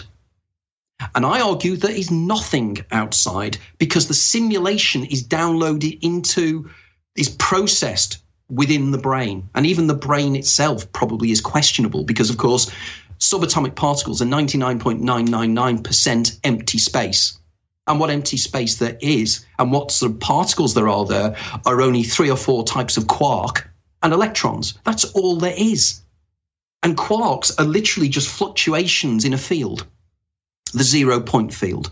So when you start to go right in to ask the questions of, so where is your hallucination now? Where has your hallucination gone? And the billion-dollar question is, who is the perceiver of the hallucination? Because they never can answer that. They'll say there's an hallucination. But that means there is something inside your head that is perceiving the hallucination. So a group of people like Daniel Dennett and the Churchlands are known as eliminative materialists. They argue that there is nothing going on inside the brain. We're all fooling ourselves into thinking we're self-conscious. It's an hallucination. It's an illusion. The question is, and I ask this of these scientists who say this, if something is capable of being fooled by something, it means that it is aware of the fact it is being fooled, which means it's aware. You cannot fool a stone into thinking anything, because a stone is not aware. But effectively, they're arguing there is nothing inside us. It's all a big magical trick of mirrors. So we have nothing processing nothing. These are the questions I ask, and they can't answer these. No, and that's getting pretty deep. I mean, you could even keep it at a real simpler level, which is that what we've already talked about is there's enough anecdotal evidence of separation that it doesn't matter if it's a hallucination or not. That there's more going on. Like, it's not just an internal hallucination. No, well, effectively, I argue that there is no separation, and there's no separation because everything is unitary. Yeah, what I meant was outside the brain, like. Yeah, but if the brain is part of what is outside and inside, and everything's outside and inside, this is going back to the Kabbalah. It's going back to the concept of the Or Ein Sof, which comes from the ideas of the Jewish mystics. We have the holographic universe, the work of David Bohm, the idea of enfoldment. Enfoldment then explains things that, again, and why scientists hate me is, I know what I'm talking about. Like, for instance, one of the great mysteries they have is the results of an experiment that took place in 1981 in Paris by a guy called Dalibard and Aspect. And they did an experiment which proved non-locality, which proved that if you take one subatomic particle and do one thing to it, another one that's been entangled with it will react instantaneously. There's no message going between them, which violates Einstein's idea that information has to travel at the speed, can only travel at the speed of light, and it can't go any faster. We know that particles are entangled. This is how quantum computing works, because they'll be working with entangled particles. There's Gravity works that way too, right? There's what? Gravity works that way too, right? Gravity, well, the thing is with gravity waves and trying to find gravity waves, that again is a huge mystery, because everybody thinks they understand gravity and nobody has a clue about gravity. Nobody knows what the field carrier for gravity is. We have a hypothetical thing called a graviton, which they supposedly think they try to detect. In fact, there's a graviton detector device in southern Germany that has been detecting other things that they don't want to detect. Like, this thing has detected the granulation of the simulation, the hologram that's the universe. And again, if you don't believe me on this, I'm sure you guys do, but if there's anybody out there that has a problem with it, check this out. There's a guy called Juan Maldacana that's been working on this for years, and there's the work at the Perimeter Institute in I think it's Arizona, and there's a guy called Wayne Horgan, and Horgan has been working on this for years. There was a headline on the front of Scientific American about 6 years ago saying, "Are you a hologram?" This is how advanced they've become now in understanding the nature of holograms. This is a simulation. And in The End of the Immortal Mind, Laszlo and I discuss this in great detail. We go on exactly about the work of people at the Raka Institute who've been working with this. There's something, again, called the entangled cosmic matrix. There is the 0 point field. All this is evidence that we are not even at first base at understanding. We have dark energy. We have dark matter. There is this kind of this feeling of hubris that scientists have at the moment, where they make these huge announcements that they understand everything. They don't understand everything. They haven't even got the vaguest clue. Most science at the moment is like, they have one thing they don't understand, so they come up with a hypothesis, which then is something else and something else. And they're just as crazy as any kind of just so stories. But they have to come up with these explanations. I mean, for instance, dark energy and dark matter. They don't actually know what dark matter and dark energy is. It is the only because their science doesn't work to explain certain things that are seen in the how galaxies revolve. Galaxies revolve in a peculiar way, and they don't understand why the further out you get, the slower they revolve, or something like that. And it makes no sense unless there's more matter around. Nobody knows. We just had Wal Thornhill on from Thunderbolt's project and electric universe theory. Have you ever delved I've into come that across at all? it, but I don't know a great deal. Yeah, it was pretty interesting. Very interesting about how gravity doesn't really play as big of a role as everybody says. What did Ed Leedston say? If you move the moon like a couple inches to the right or the left, its polarity would change and it would come slamming into Earth. Oh, yeah? Well, that's the issue with gravity itself. I mean, gravity, when you compare gravity to the other forces, the weak force and the strong force, it's so weenie, it's untrue. You know, it's spooky action at a distance. Mm-hmm. You know, gravity is spooky action to distance. Nobody actually understands how gravity does its effects across empty space. They don't know. They don't know how gravity sends its messages across. But then again, for years, they didn't understand how light, supposedly as a wave, could cross the vacuum of space between the sun and the earth. It was impossible. If it was a wave, it needed something to wave within, what they call the luminiferous ether, literally the light-carrying ether. And of course, the Michelson-Morley experiment disproved that. So suddenly, they had a problem, but they were still, in 1894, they were making these incredibly glib statements that, you know, we understand the world to such an extent, we only need to fine-tune it to a couple more decimal points, you know? And then suddenly, there were these little problems they had on the horizon, the photoelectric effect, the ultraviolet catastrophe, these little things that just didn't, hydrogen, the lines within hydrogen spectra, these things didn't fit in with their science. And in 1900, in December 1900, Max Planck comes along and does a speech in Berlin. And he turns around and he says, the only way you can make this work is saying that matter and energy come in quanta. They're in discrete quanta, little packages. And even he found it impossible to believe. And then in 1905, Einstein comes along and proves that light can travel across the distance because it's a wave. But it's a wave and a particle, depending on whether it's been looked at or not. And what's doing the looking, you know? Have you ever given any thought to the idea that consciousness is somehow, or at least the illusion of consciousness or self-awareness is somehow required, even maybe at like the cellular level, just for everything to keep sort of trudging on? Like I kind of equate it to like the micro and the macro of how, you know, you look around the universe and it kind of looks the same as if we look down at cells and things like that. Like, I guess what I'm getting at, like, are the cells inside our body, are they getting up today and going to work? And if they didn't have that little fucking hologram playing in their cellular heads, do I not wake up? Well, that's exactly it, isn't it? And indeed, the whole idea of the head itself and the brain, I don't know if you're aware, but there are little worms called planaria. And planaria are quite strange worms in the sense that normally, if you cut a worm's head off, it dies, but planaria don't. They grow a new head. And it was decided a few years ago, this is an interesting idea. Let's teach a group of planaria worm to do something that planaria don't like. And what they did was, and it's quite intriguing, planaria really like liver for some reason, but they don't like bright light. So what they did was they placed some liver underneath some bright light, and they trained planaria to overcome their fear of the light, because they'd show them that was liver there, and they'd have the munchies and they'd eat the liver. And what they then did was chopped the head off the planaria, making sure there was no neurons, no brain matter left. And over a period of 6 weeks, the planaria grow a new head. Guess what? The planaria made their way, got over the fear of light, and went to the liver. Now, this means when everybody turns around and says that you cannot know anything without a brain, sorry, that's not right. The brain processes information like a radio. It is a receiver. The field of consciousness is outside and part of the simulation. We pick up information from there.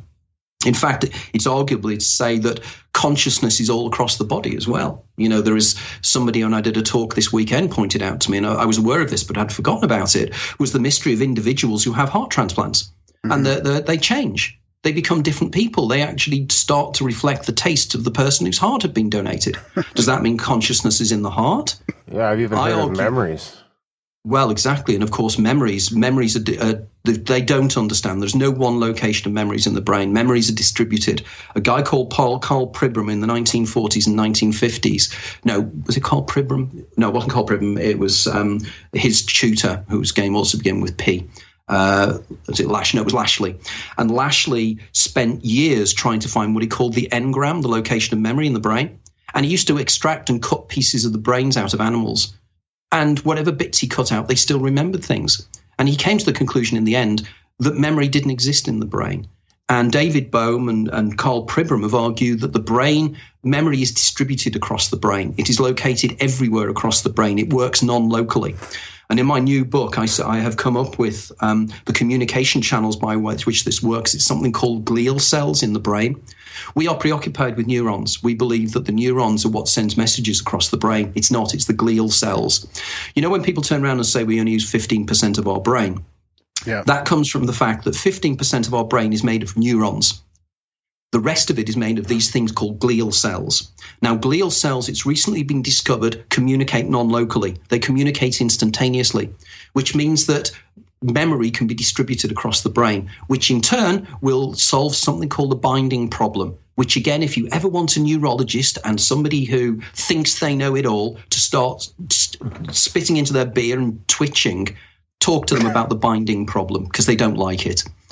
There's two things they don't like. They don't like the binding problem, and they don't like wave particle duality because they've got no answers to them. But the binding problem is, how come everything, there are different parts of the brain. Your brain is now processing my voice in one. No, I'll give a better example. If you see somebody bouncing a ball down a street, one part of your brain is processing how the bounce moves. Another part of your brain is processing the color and the various other things. These are in different parts of the brain. But you see a red bouncing ball. It's impossible. You cannot see a red bouncing ball. You can see the red or the bouncing in the different parts of the brain. So it means they must communicate instantaneously. And this is what the glial cells do. Sounds like Sheldrake stuff, too, when we talk about memories and cellular memories, or like of the morphic resonance, right? Like totally. You know, it's just memories coming from the field at some point. Yeah, the field itself, I mean, I've met Rupert a couple of times, and, you know, his whole concept of morphic resonance, I think, resonates with me. I don't think he quite goes far enough.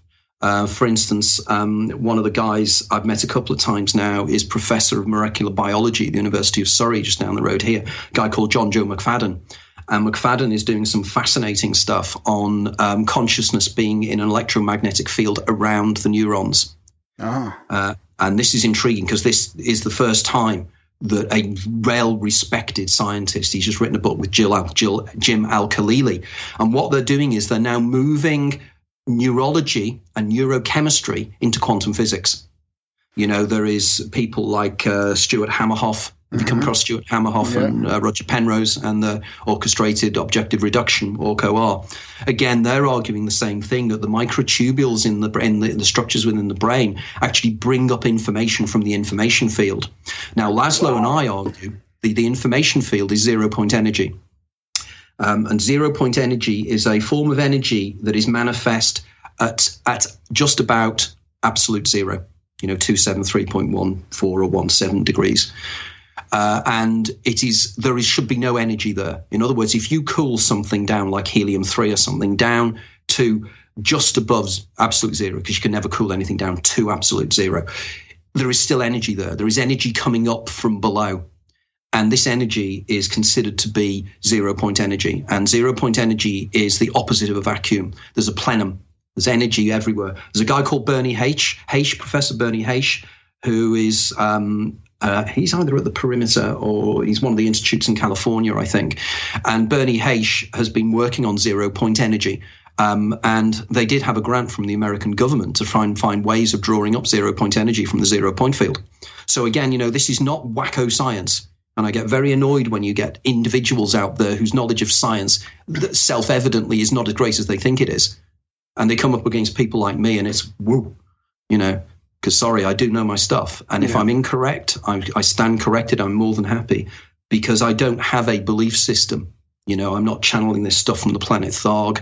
I'm not teaching anybody anything. All I'm saying is that this is the information as it stands. That's the thing. Most of our guests are like that. Like when we're talking about all these crazy things, like most of our guests are like, look it up yourself. Prove me wrong. Like you're not dogmatic about what you know. It's like, it's refreshing, right? It's kind of being in the middle and looking at it objectively, but being open-minded. Yeah. Some people are open-minded as long as you just stay open-minded in their little paradigm. Yeah. So as long as you're not so open-minded that your brain falls out. Yeah. So there's an awful lot of people that happens. So obviously, the new book, The Doors of Perception, is going to be a kind of a redux of Aldous Huxley's work. It is. What do you think about Aldous Huxley's other book, The Brave New World, and kind of the path we're on right now? Yeah, no, I find Huxley an absolutely fascinating character. And clearly Brave New World was telling us many things. And in fact, as an aside, you probably know I wrote the latest biography of the American science fiction writer Philip K. Dick, which is one of my previous books. And of course, Philip K. Dick and Aldous Huxley both had a very similar worldview because, Dick very much believed in the dystopia. And I very much feel that Philip K. Dick, I argue that Philip K. Dick was precognitive, and I present evidence for that. But I'm also intrigued that Philip K. Dick seemed to have probably predicted Donald Trump in the sense that in one of his books, he has this incredibly crazed dictator-like president. Of course, he believed it was Nixon, and he based it upon Nixon. But clearly, maybe it was Trump Hillary. Is probably it. Or Hillary, yeah. God isn't amazing. You have a nation of 250 million people, and you have those two. Does my head in. Yeah, just does my head in. Really does. But Aldous Huxley. I mean, in the book, I have a whole section on Aldous Huxley, why he wrote "Opening the Doors of Perception," his experiences with mescaline and peyote, what he meant by opening the doors of perception, his subsequent experiences. In fact, how the mescaline and peyote was brought down from Canada. Do you know this? He got his mescaline from Canada. No, I didn't know that. There is a hospital in Saskatchewan. There's another wall coming. What? Now we'll have a Canadian wall. Yeah, oh, totally. Well, that's going to be an awful long one, isn't it? Well, it will be. It'll be like the movie, was it Team America? That's right, yeah, World Police, World Police, yeah. What was those two characters that supposedly spoke Canadian but just sounded English? The two singers that caused the war. Yeah. Terrence and Philip. Oh, terrific. It was an absolute great movie. I saw that on a transatlantic flight. It creased me up. But going back to Saskatchewan, the largest building in the British Empire was in southern Saskatchewan, and it was this huge mental institution run by a guy called Humphrey Osmond. And Humphrey Osmond had been doing some fascinating experiments with people with schizophrenia and everything else, and he'd found that when they take mescaline, they calm down a bit, because he argued that mescaline opens up the doors of perception, whereas if somebody who's already got the doors of perception wide open, which schizophrenics seem to have, it actually closes them a little bit. And Huxley came across this and contacted him and said, can you get me some of this stuff and bring it down? Because there's a conference down, it was 1954, I think, and there was a conference down in California. And Humphrey Osmond and one of his associates flew down with this stuff. And this is what he then took. And of course, his experiences expanded his mind to such an extent he came to conclude that the brain is an attenuator. The brain excludes information. In fact, the brain only gives us a very small amount of the informational field that we could gain. And of course, I write about dimethyltryptamine and the pineal gland, and the way in which I argue in the new book that the pineal gland actually distills from chemicals from melatonin distills DMT within the brain. And melatonin. I think you're melatonin. That's correct. Yeah, you know your stuff. So but before we leave Huxley, did you come across any connections with the CIA that he had? I mean, there's people talking about all this conspiracy around the whole psychedelic movement and people like Huxley and all this, how they're connected to the intelligence agencies. I don't know. I didn't come across that. No, I didn't. But then again, I only read his material. I didn't read about him per se in the background. So, but that's an interesting idea because, you know, would it been a grand experiment? You know, did Timothy Leary and everybody else and Abby Hoffman and everybody else that was involved were being used as a tool for a grand experiment to see just how you can change the psychology of the public people? Yeah. Well, of course, you know, is it Mantuck and everything else, and Agent Orange and everything else. Yeah, it's possible. Yeah, it's possible. Yeah. Well, the first book influenced the greatest rock band of all time, so hopefully second one will bring another one around. Who's that? Zeppelin? Well, let's hope Doors, so. Motherfucker. Come on, Jesus. The Lizard King, Jim Morrison. In fact, Jim Morrison argued that he had two personalities in his head. His daemon, he was very influenced by his daemon. And again, if you read his biography, you'll find in some of his writings, you know, no one here gets out alive, right? Yeah. Oh, well, no one gets out here alive. That was, was that him? Or was that, it was, wasn't it? I have it on the shelf. You want to grab that, Graham? Who wrote that? All right. Who wrote that? Yeah, no one gets, okay, I'll just grab it here. Yeah. The celebrated biography of Jim Morrison by Jerry Hopkins and Daniel Sugarman. That's it, yes. The reason is that there's another associate of mine who's updated a biography of Morrison, which is even more interesting. But Morrison was an interesting character, and some of his lyrics, you know, the end is probably one of the first time you hear the end, you never forget it, you know, because it's, wow, absolutely incredible. So we should get into a little bit more about the Doors of Perception, but I did want to ask you a couple questions that might end up being, you know, part of your book, but ways to influence these doors to open. Like, let's say, you know, you've talked about this lucid dreaming light device, or lucid light device, actually, which I'm really interested. Like, I remember you talking about this years ago, and I was just blown away by it. And now I believe that our guys in Calgary at the Float Life are going to be, I think they're going to be buying these light machines. And there's a couple different types now that actually induce some sort of altered state.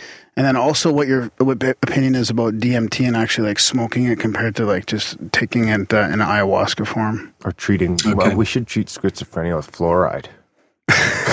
Well, yeah, that's an interesting point, isn't it? Because that would certainly stop it would certainly calcify the pineal gland if they did. When I get schizophrenia, Graham, just cram a fucking tube of Colgate down my throat. See what happens. Yeah, you'll probably be your world will probably change, but you'll have no cavities. You know, which is fairly good, isn't it? So what we were doing, we're trying to breed people that had calcified pineal glands but very good teeth. So when they chew themselves out of this reality and find themselves in the other, like Truman does at the end of the Truman Show, he could use his teeth to eat his way through the reality. Yeah, interesting idea. In terms of the lucid light device, Lucia, amazing piece of kit invented by a guy called Dirk Prokol and Engelbert Winkler. Both these guys, one's a consultant neurologist and one is a consultant psychiatrist, and they pooled their resources around about 10 years ago, 15 years ago, to create this particular device. And I've been aware of the device, and I was one of the first people to try it out when it first came out. I was invited over to Switzerland to try it out, and again, I wasn't expecting anything, but it blew my mind. It was sensational. But what I think it generates, I think it facilitates the pineal gland releasing dimethyltryptamine. Oh, okay. Now there will be people out there that will be jumping up and down as they normally do, and they say he's talking a load of crap. Dimethyltryptamine has not been found in the brain. Wake up call, lads. It has. Cannabinoids haven't been found in the human body. Yeah, well, we know that DMT has been found in the liver. We know it's in the lining of the stomach. We know it's in the spinocerebral fluid. But get this, there's a lady called Jimo Barjigin at the University of Jimo Barjigin? But Gimoborgigin, Gimoborgigin,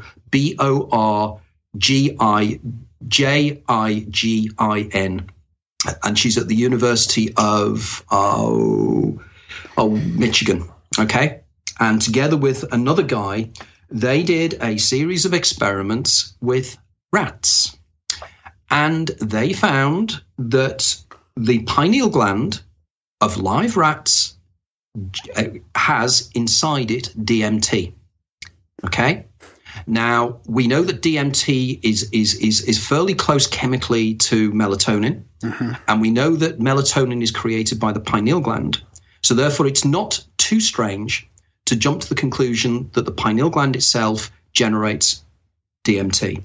Now, on top of this, it would explain one or two strange discoveries over recent years. And again, if anybody wants to check this out, so there's things called the trace amine-associated receptors, TARS receptors. These seem to have been designed to work with dimethyltryptamine. So, and there's something else called the sigma-1 receptor. Now, if receptor sites are designed to work with dimethyltryptamine, it is logical to conclude that dimethyltryptamine is a neurotransmitter. And if it's a neurotransmitter, it means we've evolved to generate dimethyltryptamine within our own minds, within our own pineal glands. So as Rick Strassman argues, that this could be evidence that dimethyltryptamine is in fact our reality modulator.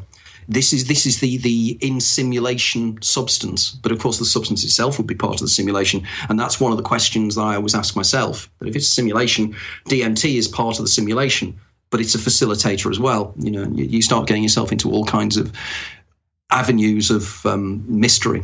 But clearly, if DMT, now I argue that there's more evidence to this because there is a technique called the Kakara Mudra. And the Kakara Mudra is something that mystics used in India. And what it is training yourself to actually place your tongue, flicking your tongue back to the back of your throat. And when you are in altered states of consciousness or very deep states of meditation, you will taste something called the divine nectar. It's a kind of an acidic taste at the back of the throat. I argue that acidic taste at the back of the throat is in fact DMT. I do the argument because the epiphysis, I think it's called, something like that. And what it is at the 49th day of gestation, when the baby's in the womb, the pineal gland and the pituitary body are a single unit, and it's located at the back of the throat. After 49th day of gestation, it starts to move up to the center of the brain, and they split off, and they leave a little duct called Rathke's pouch. Now, I believe what is taking place, and it's not just me. I mean, Beach Barrett is this other guy. The Buddhists say that this is when the soul enters the body, isn't it? Spot on. Absolutely where I was going. To the with this. day, Yeah, to the day. The 49th day of gestation is the point in which the soul enters the body. Now, this cannot be coincidence. Because, of course, the Buddhists are the people, particularly the Bon tradition of Buddhism, because the guys who invented the lucid light device, this is a nice aside, and it's really circularity here. They took the lucid light device to Lhasa, okay, many years ago, with Professor Haraldson, the guy that worked with Indridason, who I started the discussion with. It was only years later that I put these bits together because I didn't realize it was the same Haraldson. And they went over to Lhasa and they gave trips on the lucid light to individuals who had been trained in something called dream yoga, which is part of the Bon tradition. Just as an aside, the Bon tradition is the shamanic tradition of the Tibetan plateau. It's part of Buddhism now, but it used to be an independent tradition. So Bon Buddhism is a kind of mixture of shamanism and Buddhism.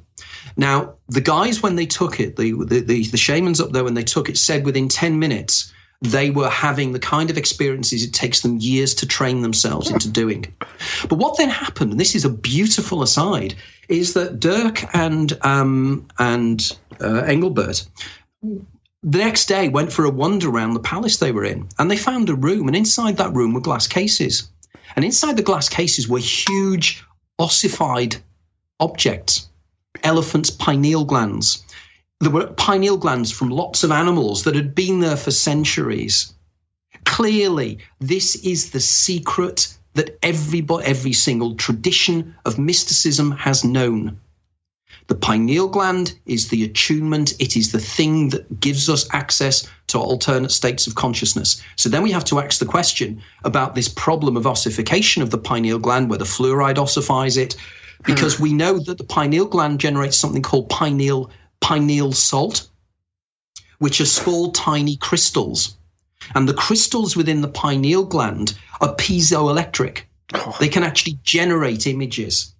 Now, this is where you're starting to read, and this is where I genuinely believe I'm the only person on the planet that has joined these dots. There are people playing around with the pineal gland. There are writers talking about quantum physics. There are writers talking about the ideas of the holographic nature of reality. I'm the only writer that's putting it all together and saying, look, guys, put it together in a big jigsaw puzzle, and what do you get? You get the pineal portal. You get the idea that the pineal gland is processing this information, and it's downloading it, and it's facilitated by the pineal gland. Wow. So is this all part of the new book then? Yeah, the new book pulls it all together. The last chapter in the new book, I pulled together the simulation argument, the pineal gland as a facilitator, the opening doors of perception, the neuroglial network. I pull it together because in the book I discuss individuals whose doors of perception are open. I talk about people who have classic migraine. I talk about people who have temporal lobe epilepsy, people who have autism, people who have Asperger's disease, people who have schizophrenia. All these illnesses can be linked. They all have overlap areas. They all have areas where you can have schizophrenia overlapping into temporal lobe epilepsy. You have temporal lobe epilepsy overlapping into migraine. These are the same thing. These are not illnesses. These are chemical processes in the brain that are opening up the doors of perception. Because the further along you call what I call my Huxleyan spectrum, the more the doors are opened. And not only that, I've got evidence in this book. I've interviewed people like Gimo Boragi, Anita Mujani, who had the most amazing NDE. I've interviewed and discussed, and he helped me with the chapter on him, Eben Alexander. I've got the foreword is written by Whitley Strieber, because Strieber, as you know, had the most amazing alien encounters. I argue that alien encounters with greys, they're all linked. They're all part of the same phenomenon. I talk about the something fascinating called there's a syndrome where elderly people see tiny people. Yeah. When they have the what's the disease when they're old? Dementia. When they have Alzheimer's and they start seeing little people around. Yeah. That's fascinating. My mother, get this, and this is the story that stimulated my interest in this, is my mother lost one of her eyes with malignant melanoma about 30 years ago, so she's partially sighted. And she was walking onto the village that she lived with my auntie one day, and my auntie stopped to tie her shoelace. And as my auntie went down to tie her shoelace, my mother looked up, and over one of the local factories, she saw a UFO. She'd never known what a UFO was, but she described to me a kind of disc moving with smoke around it and vibrating, and then it shot off towards North Wales. She tells me about this, and I calm her down and say, Mum, it was probably just a hallucination. Probably didn't see anything. 4 days later, she rings me back in hysteria. She'd woken up in the middle of the night. She lives alone. My father died years ago. She wakes up in the middle of the night to see her door open. The door is open. She looks towards the door, and a set of spindly fingers come round the door, and this little creature with she described this distinctly, huge black eyes, 2 little holes for a nose and a slit for a mouth, and it looked at her and blinked and dodged behind. She had seen a grey. My mother would know a grey if it got up and bit her on the backside. But the interesting thing is, she then started developing seeing ghosts. She started seeing children all around her. She had the syndrome that has escaped my brain at the moment. I'm 62 now. My brain is going. That's the only thing you've forgotten, so we'll give you a break. Yeah, and it's unusual for me because normally I will remember it. It will come to me. Yeah. But I believe that what is happening there, she was in a state of REM intrusion. She was in a state of sleep paralysis, whereby the dimethyltryptamine that is released to facilitate dreams starts to impose upon somebody who's semi-awake. And what happens is the other realities that we go to when we have out-of-the-body experiences overlaps into this reality, into consensual reality. And entities can cross over from one reality to the other.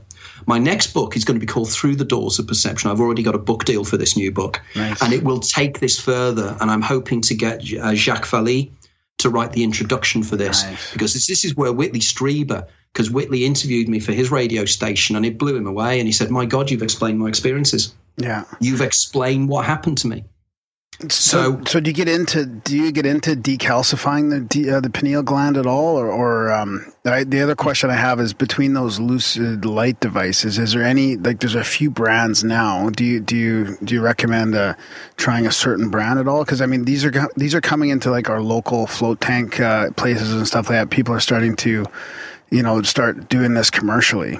What has happened? What has happened here is effectively the whole concept of light devices is not new. I mean, a guy called Brian Geisen was doing this work in the 1950s. He worked with various individuals, part of the beat movement. And what they generate is something called claviform constants, which are linked to migraine. By the way, I get classic migraine. I see claviform constants when I have a migraine aura. And claviform constants are known visual hallucinations, in raised commas, that nobody know what causes them. Right. And we know that certain forms of stroboscopic light do stimulate claviform constants.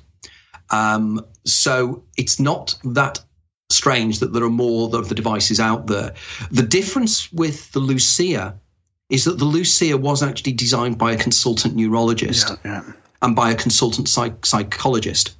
So these were medical people, consultants, who devised. Now, what's happened is, out there, certain individuals have bought Lucias, and I know this for a fact. They've bought them, they've taken them apart and put them together again, and they don't link them to a computer and everything else and charge a third of the price. Yeah. Now, you get what you pay for. Now, effectively, the reason the devices were so expensive initially was the amount of research and investment of time and money that the two Austrians had put in. But you take Coca-Cola, you take Pepsi, or you buy the Coke down your local Walmart. It's up to you what you want to take. I don't do I believe that Lucia is more powerful? I don't know. No, but that's good to know, though. I didn't know if that was an actual brand name, right? So yeah, that's good to know. I'll keep my eyes open for that. So what about decalcifying the pineal gland? Because you hear about all this like fluoride, calcifies the pineal gland, and I wonder if that's true or if it's just a conspiracy. But I mean, I stopped using fluoride in my toothpaste a little while ago, and there's all kinds of like heavy metal detoxes you can do, like true ones, like with cellular binding products and stuff like that. So do you recommend anything, or do you even worry? I don't know. I don't do conspiracy theories. I as a historian, was one of my qualifications is I've got a degree in history, and one of the things as a historian is that I believe in the cock-up argument of history. Have there been conspiracies in the past? Yeah, and there will be conspiracies in the future, but I don't believe to the extent that a lot of the conspiracy people believe them to be. And I tend to avoid that area, not because I don't have sympathy, not that I don't have interest. It's just that I'm trying to keep solidly scientific. I'm trying to keep within rational thought, because when I have to take on skeptics, I don't want to be in a position where somebody will turn around and say, well, you said in one of your talks something that was utter nonsense. I mean, they pick me up on things when I do talks like this. I might say something slightly incorrect, like somebody might mishear. Say the difference between a proton and a photon. I know the difference between a proton and a photon, but they'll pick it up and say, Anthony Peake doesn't know the difference between a proton and a photon. I do. It's just the way I said something. So I have to be very, very careful on this. That's what I'm getting. That's what I'm getting at. So what is your opinion about that then? About the pineal gland I know that there does seem to be a problem with ossification. Whether the ossification going bone-like within is caused by fluoride, I have no idea. Oh, okay. Only because I have no idea. Right. And I'm sure there are people that have looked into it and can prove it, and there's no reason why they shouldn't be able to do so. Right. Because clearly clearly ossification is something that happens to the pineal gland, and if it stops the pineal gland being effective, it will stop the doors of perception being opened. Right. And of course, the moot point then is that deliberate? And if it's deliberate, why is it deliberate, and who is trying to stop us opening our doors of perception? Yeah. Well, it almost seems like that could almost be an increase on what the brain is already doing, right? If the brain doesn't kind of dumb down all the information that we're receiving on a daily basis, then we just kind of be in a blind mess. Oh yeah, well exactly. By the way, it's now come to me what the and it has just come to me. I'm just checked it up. It's Charles Bonnet syndrome. Oh right, yeah. It's the thing where people see little people. They must see me around a lot then. I just said it before Darren because I'm a little on the shorter side. I mean, if you ever read Jacques Vallée's Passport to Magonia, and John Keel's Project Trojan Horse, because both these books and even earlier writers like Evans Wentz, who was an anthropologist, have argued that there are other elemental creatures that share this space with us, and that in given circumstances we can perceive these entities.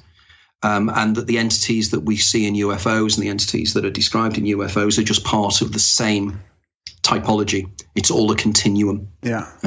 And I very much believe in that. And maybe even DMT, like the same entities you see on, Oh, totally.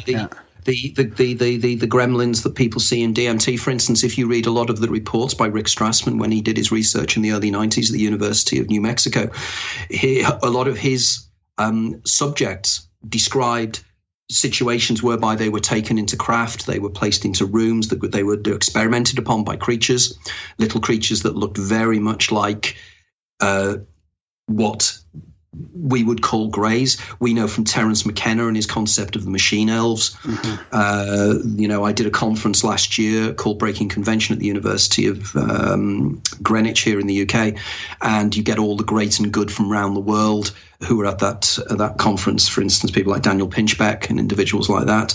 And again, the whole consensus of opinion here is that, there's a circularity here, that there is something profoundly important about entheogens and the taking of entheogens and ayahuasca and such like. But of course they are illegal, and we must stress that. They are illegal in certain parts of the world, and they could be dangerous. Yeah, exactly. I mean, that's changing. I think that's changed. Even in the last 5-10 years, it's really opening up. I mean, I think it will continue to change. So time has been flying by here. We do want to just ask a couple quick things here before, and make sure that you get a chance to say anything else you think about your new book. But we used to ask guests, because synchronicities would become a big topic on the show, and we used to ask our guests, I don't know what's happened lately, but about their personal experiences and all. And you've had some crazy experiences yourself, and you talk about some pretty deep synchronicities, and of course experiences with the lucid light device and all that. Does anything come to mind at all about synchronicities? Synchronicity is something that I've also written about in the past, or what I call synchronidipity, which is fortuitous synchronicities. I will give you one now that will blow your head off. Okay. Funnily enough, I'm now writing a book on this particular individual. It's a guy called J.B. Priestley. And J.B. Priestley wrote a series of fascinating time plays in the 1930s and 1940s.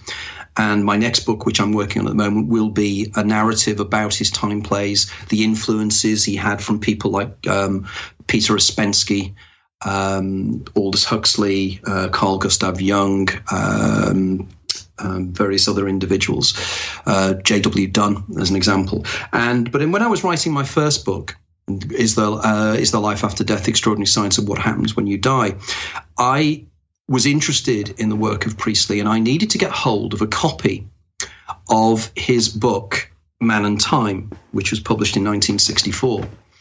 And I went down to my local library in Horsham in West Sussex, and they didn't have a copy. Nor did they have a copy in any of the local libraries. So I had to order the book from the British Library storage facility in Boston Spa in Yorkshire, quite close to Skipton, by the way. And I put my claim in, and they processed it, and it disappeared off, and they said, it'll take a few weeks for the book to be picked up, but we'll let you know when it's in. So I'm researching like mad the book, and I'm reading up about synchronicity and everything else. And it was synchronicity I was particularly interested in at that time. And a few weeks later, get a phone call from Horsham Library to say the book has turned up. And I said, oh, right, okay, book's turned up. That's good. And I took a few days to get into the library. And then I went into the library, brought it back, placed the book in my study, and left it there for another 2 or 3 days. One evening, I'm on my way to bed, and I had nothing to read. Now, I'm the kind of person I have to be reading something, even if it's the back of a bloody Kellogg's Weetabix. Kellogg's don't make Weetabix, do they? Some Kellogg's pack of cereal. I'll just read it because I need to be reading something. And I picked the book up, and literally I flipped through the pages at random. Now, as a coincidence, I actually have the book here because just bear me a second.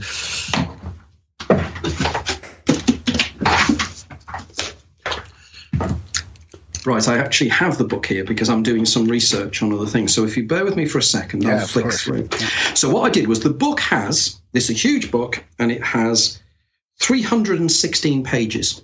Okay? Now, I flick through, as I'm doing now, and I flick through the book. And the book just opens at page 91. Okay? And in page 91, Priestley is discussing about how light travels. And he says, this second form of the basic idea is the easy to understand. For if a ray of light takes time to reach our eyes, it will take longer to reach them the further we are away from it. So two people a large distance apart could justifiably disagree about the date of an event.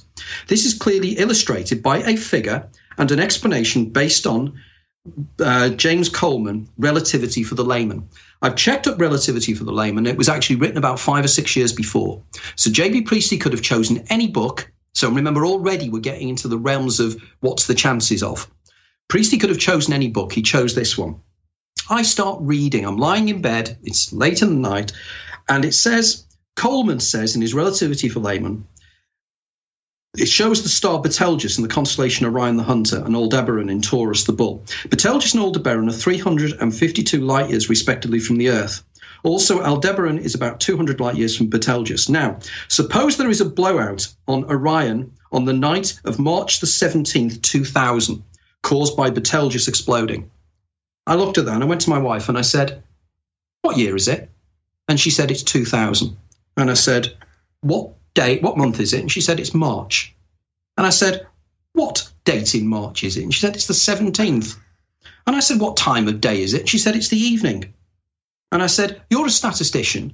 What is the chances of all those variables for me to pick up the book and read it on the exact day that Coleman had picked out of all the dates he could possibly pick? Okay? So that stunned me. Chances were ridiculous. So the next day, I'm doing some more research, and I'm downstairs, and I'm doing research on mitochondria. Okay? So mitochondria is mitochondrial DNA. It's carried through the female line. So within each cell, there's something called a mitochondria, and it carries its own form of DNA. And I was wanting to research on this, and I thought to myself, the only person I know that will have written about mitochondria is probably Richard Dawkins. Now, I've got all of Dawkins' books, and I've been reading them over the years. Now, around about 20 years ago, I would have read Richard Dawkins' Blind Watchmaker. And I picked the book up and I thought to myself, I read this book in Greece. I read this book in Greece on a tiny island called Simi in Greece. And I remember reading it on a beach. It came to me in a flash of memory. Now, I never, ever dog-ear pages. I never put the top of a page down. I always use a bookmark. But I picked up the book and there was a page that was bookmarked. And I knew with absolute certainty that my earlier self, 20 years before, had put a dog ear in there, and I knew why. And I opened it, and I was absolutely right. It's the one part in the book that he mentions mitochondria. He doesn't mention it anywhere else in his writings. So 3 days later, and I'll stop now, 3 days later, I'm talking to my wife about this, and she said, I'm fed up with this synchronicity you're always talking about. It's absolute nonsense. And we were staying with a friend, her brother in Cheltenham, and we're in this second-hand bookshop, completely disordered, books here, there, everywhere, piled everywhere. And Penny said, let's prove your synchronicity is nonsense. She said, what book do you need at the moment? I said, I need a biography of William Blake. And she went, oh, bloody hell. It was in her eye line. She pulled it out the bookcase and she swore and threw it across the room and actually stormed out the shop. Now, they are synchronicities because one of the things that Priestley writes about, Jung used to write about, was something called the library angel. The library angel is that part of you, which I argue is the daemon, your game player. They, my game player, knew I needed that information. Me 20 years ago knew that I was going to be reading about mitochondria 20 years in the future. And it gave me that clue to say, I know what you're going to be doing in 20 years' time, and I'm going to leave this little clue. So when in 20 years' time you open it, you'll go, shit, that was weird. That was a good one. Yeah, compound. I love the compound ones where there's there's a few parts that all kind of fit together. Well, that's the literal definition of synchronicity. A synchronicity has to be a series of rooted coincidences. Yeah. If it's just a coincidence, it's a coincidence. Synchronicity has significance, which is what Carl Gustav Jung argued in his book on synchronicity. And of course, Wolfgang Pauli, the quantum physicist, not a lot of people know this. Wolfgang Pauli spent the last few years of his life absolutely fascinated by synchronicity. This is Wolfgang Pauli of the Pauli exclusion principle for all you scientists out there that think it's all woo-woo crap, And also Schrödinger wrote a book called What is Life towards the end of his life. Quantum physicists are the guys that really, their brains get so scrambled by the things they discover that they start to realize that there's far more to it. Yeah. Right on, Anthony. Thanks for staying on so long. It's been great. Okay. Yeah. Good. No, it's been fantastic. Yeah, I get into motor mouth mode. And when I do this, I tend to just sort of go for it, really. Yeah, no, it's been really good. So we'll link to all this stuff in the show notes, and your book's coming out soon, right? Like mid-September? It's out on the 15th. On Amazon, it's saying the 13th, but it's actually out on the 15th as far as I'm in Canada, USA, and the UK. That'll probably be right around the time when this is released, so that's good timing. And we'll keep in touch. And, geez, if you're ever in any do you have any conferences coming up or anything like that where you're speaking at? Are you coming to North America in the next? People keep inviting me to speak to North America, but at the moment, nobody's actually willing to actually finance the flights. Right. I was in Australia. They financed a trip to Australia earlier this year, where I spoke down in Melbourne. But I would love to speak in Canada and the States.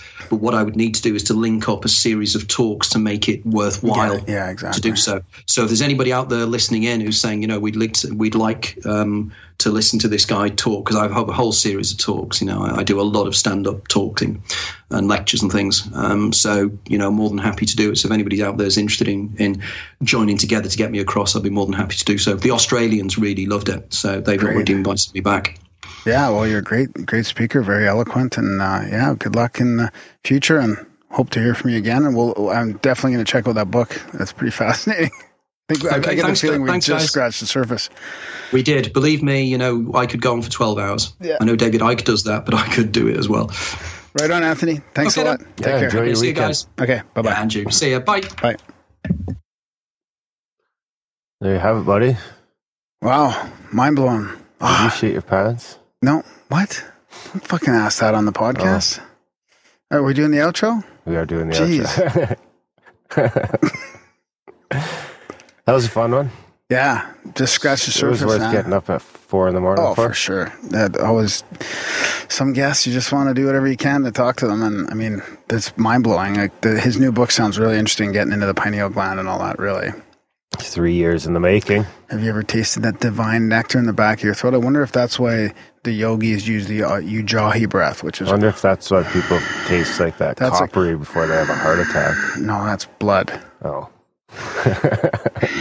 That's that breath in yoga where you constrict the back of your throat and you breathe through your nose like that. I've never done it. Just try, but that could be why they want to get that divine nectar in there. Yeah, unfortunately, we are now late for work, so we're going to have to keep this outro short and sweet. Big thanks to Anthony for coming on the show.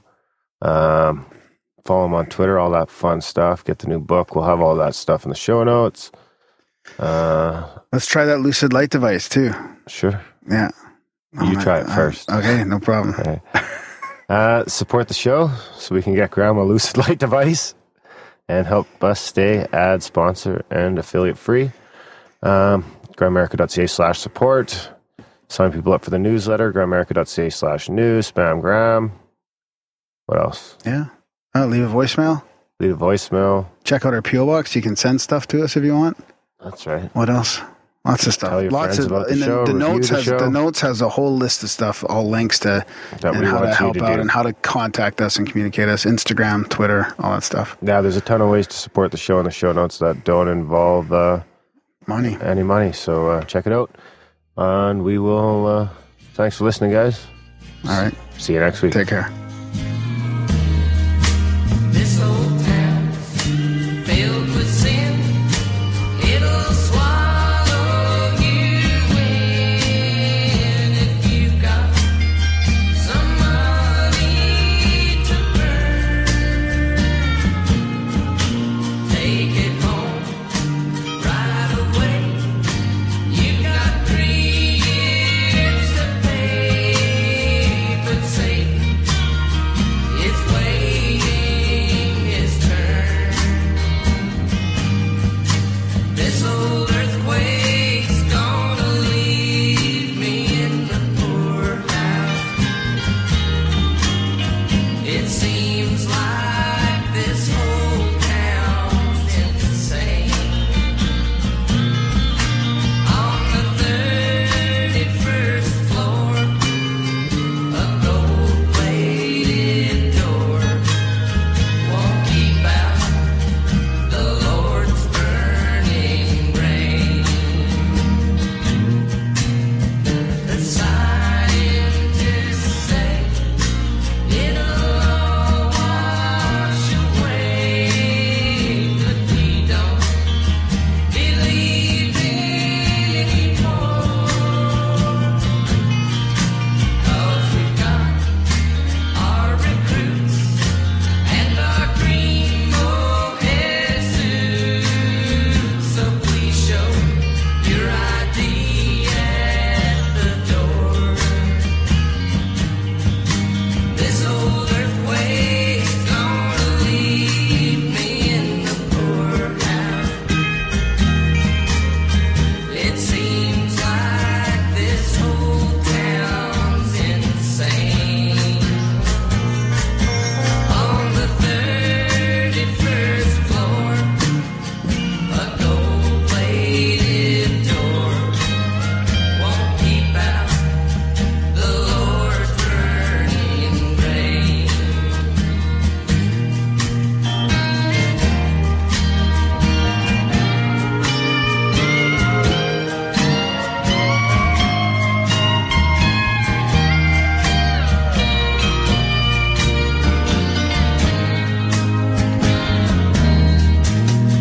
A friend came around, tried to clean up his town. His ideas made some people red.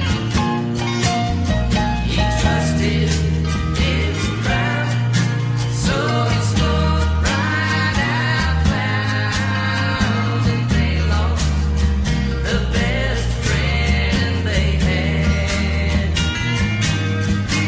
This old earthquake's gonna leave me in the poorhouse. It seems like this whole town's insane. On the 31st floor, a gold-plated door won't keep out the Lord's burning rain. On the 31st floor, a gold-plated door won't keep out the Lord's burning rain.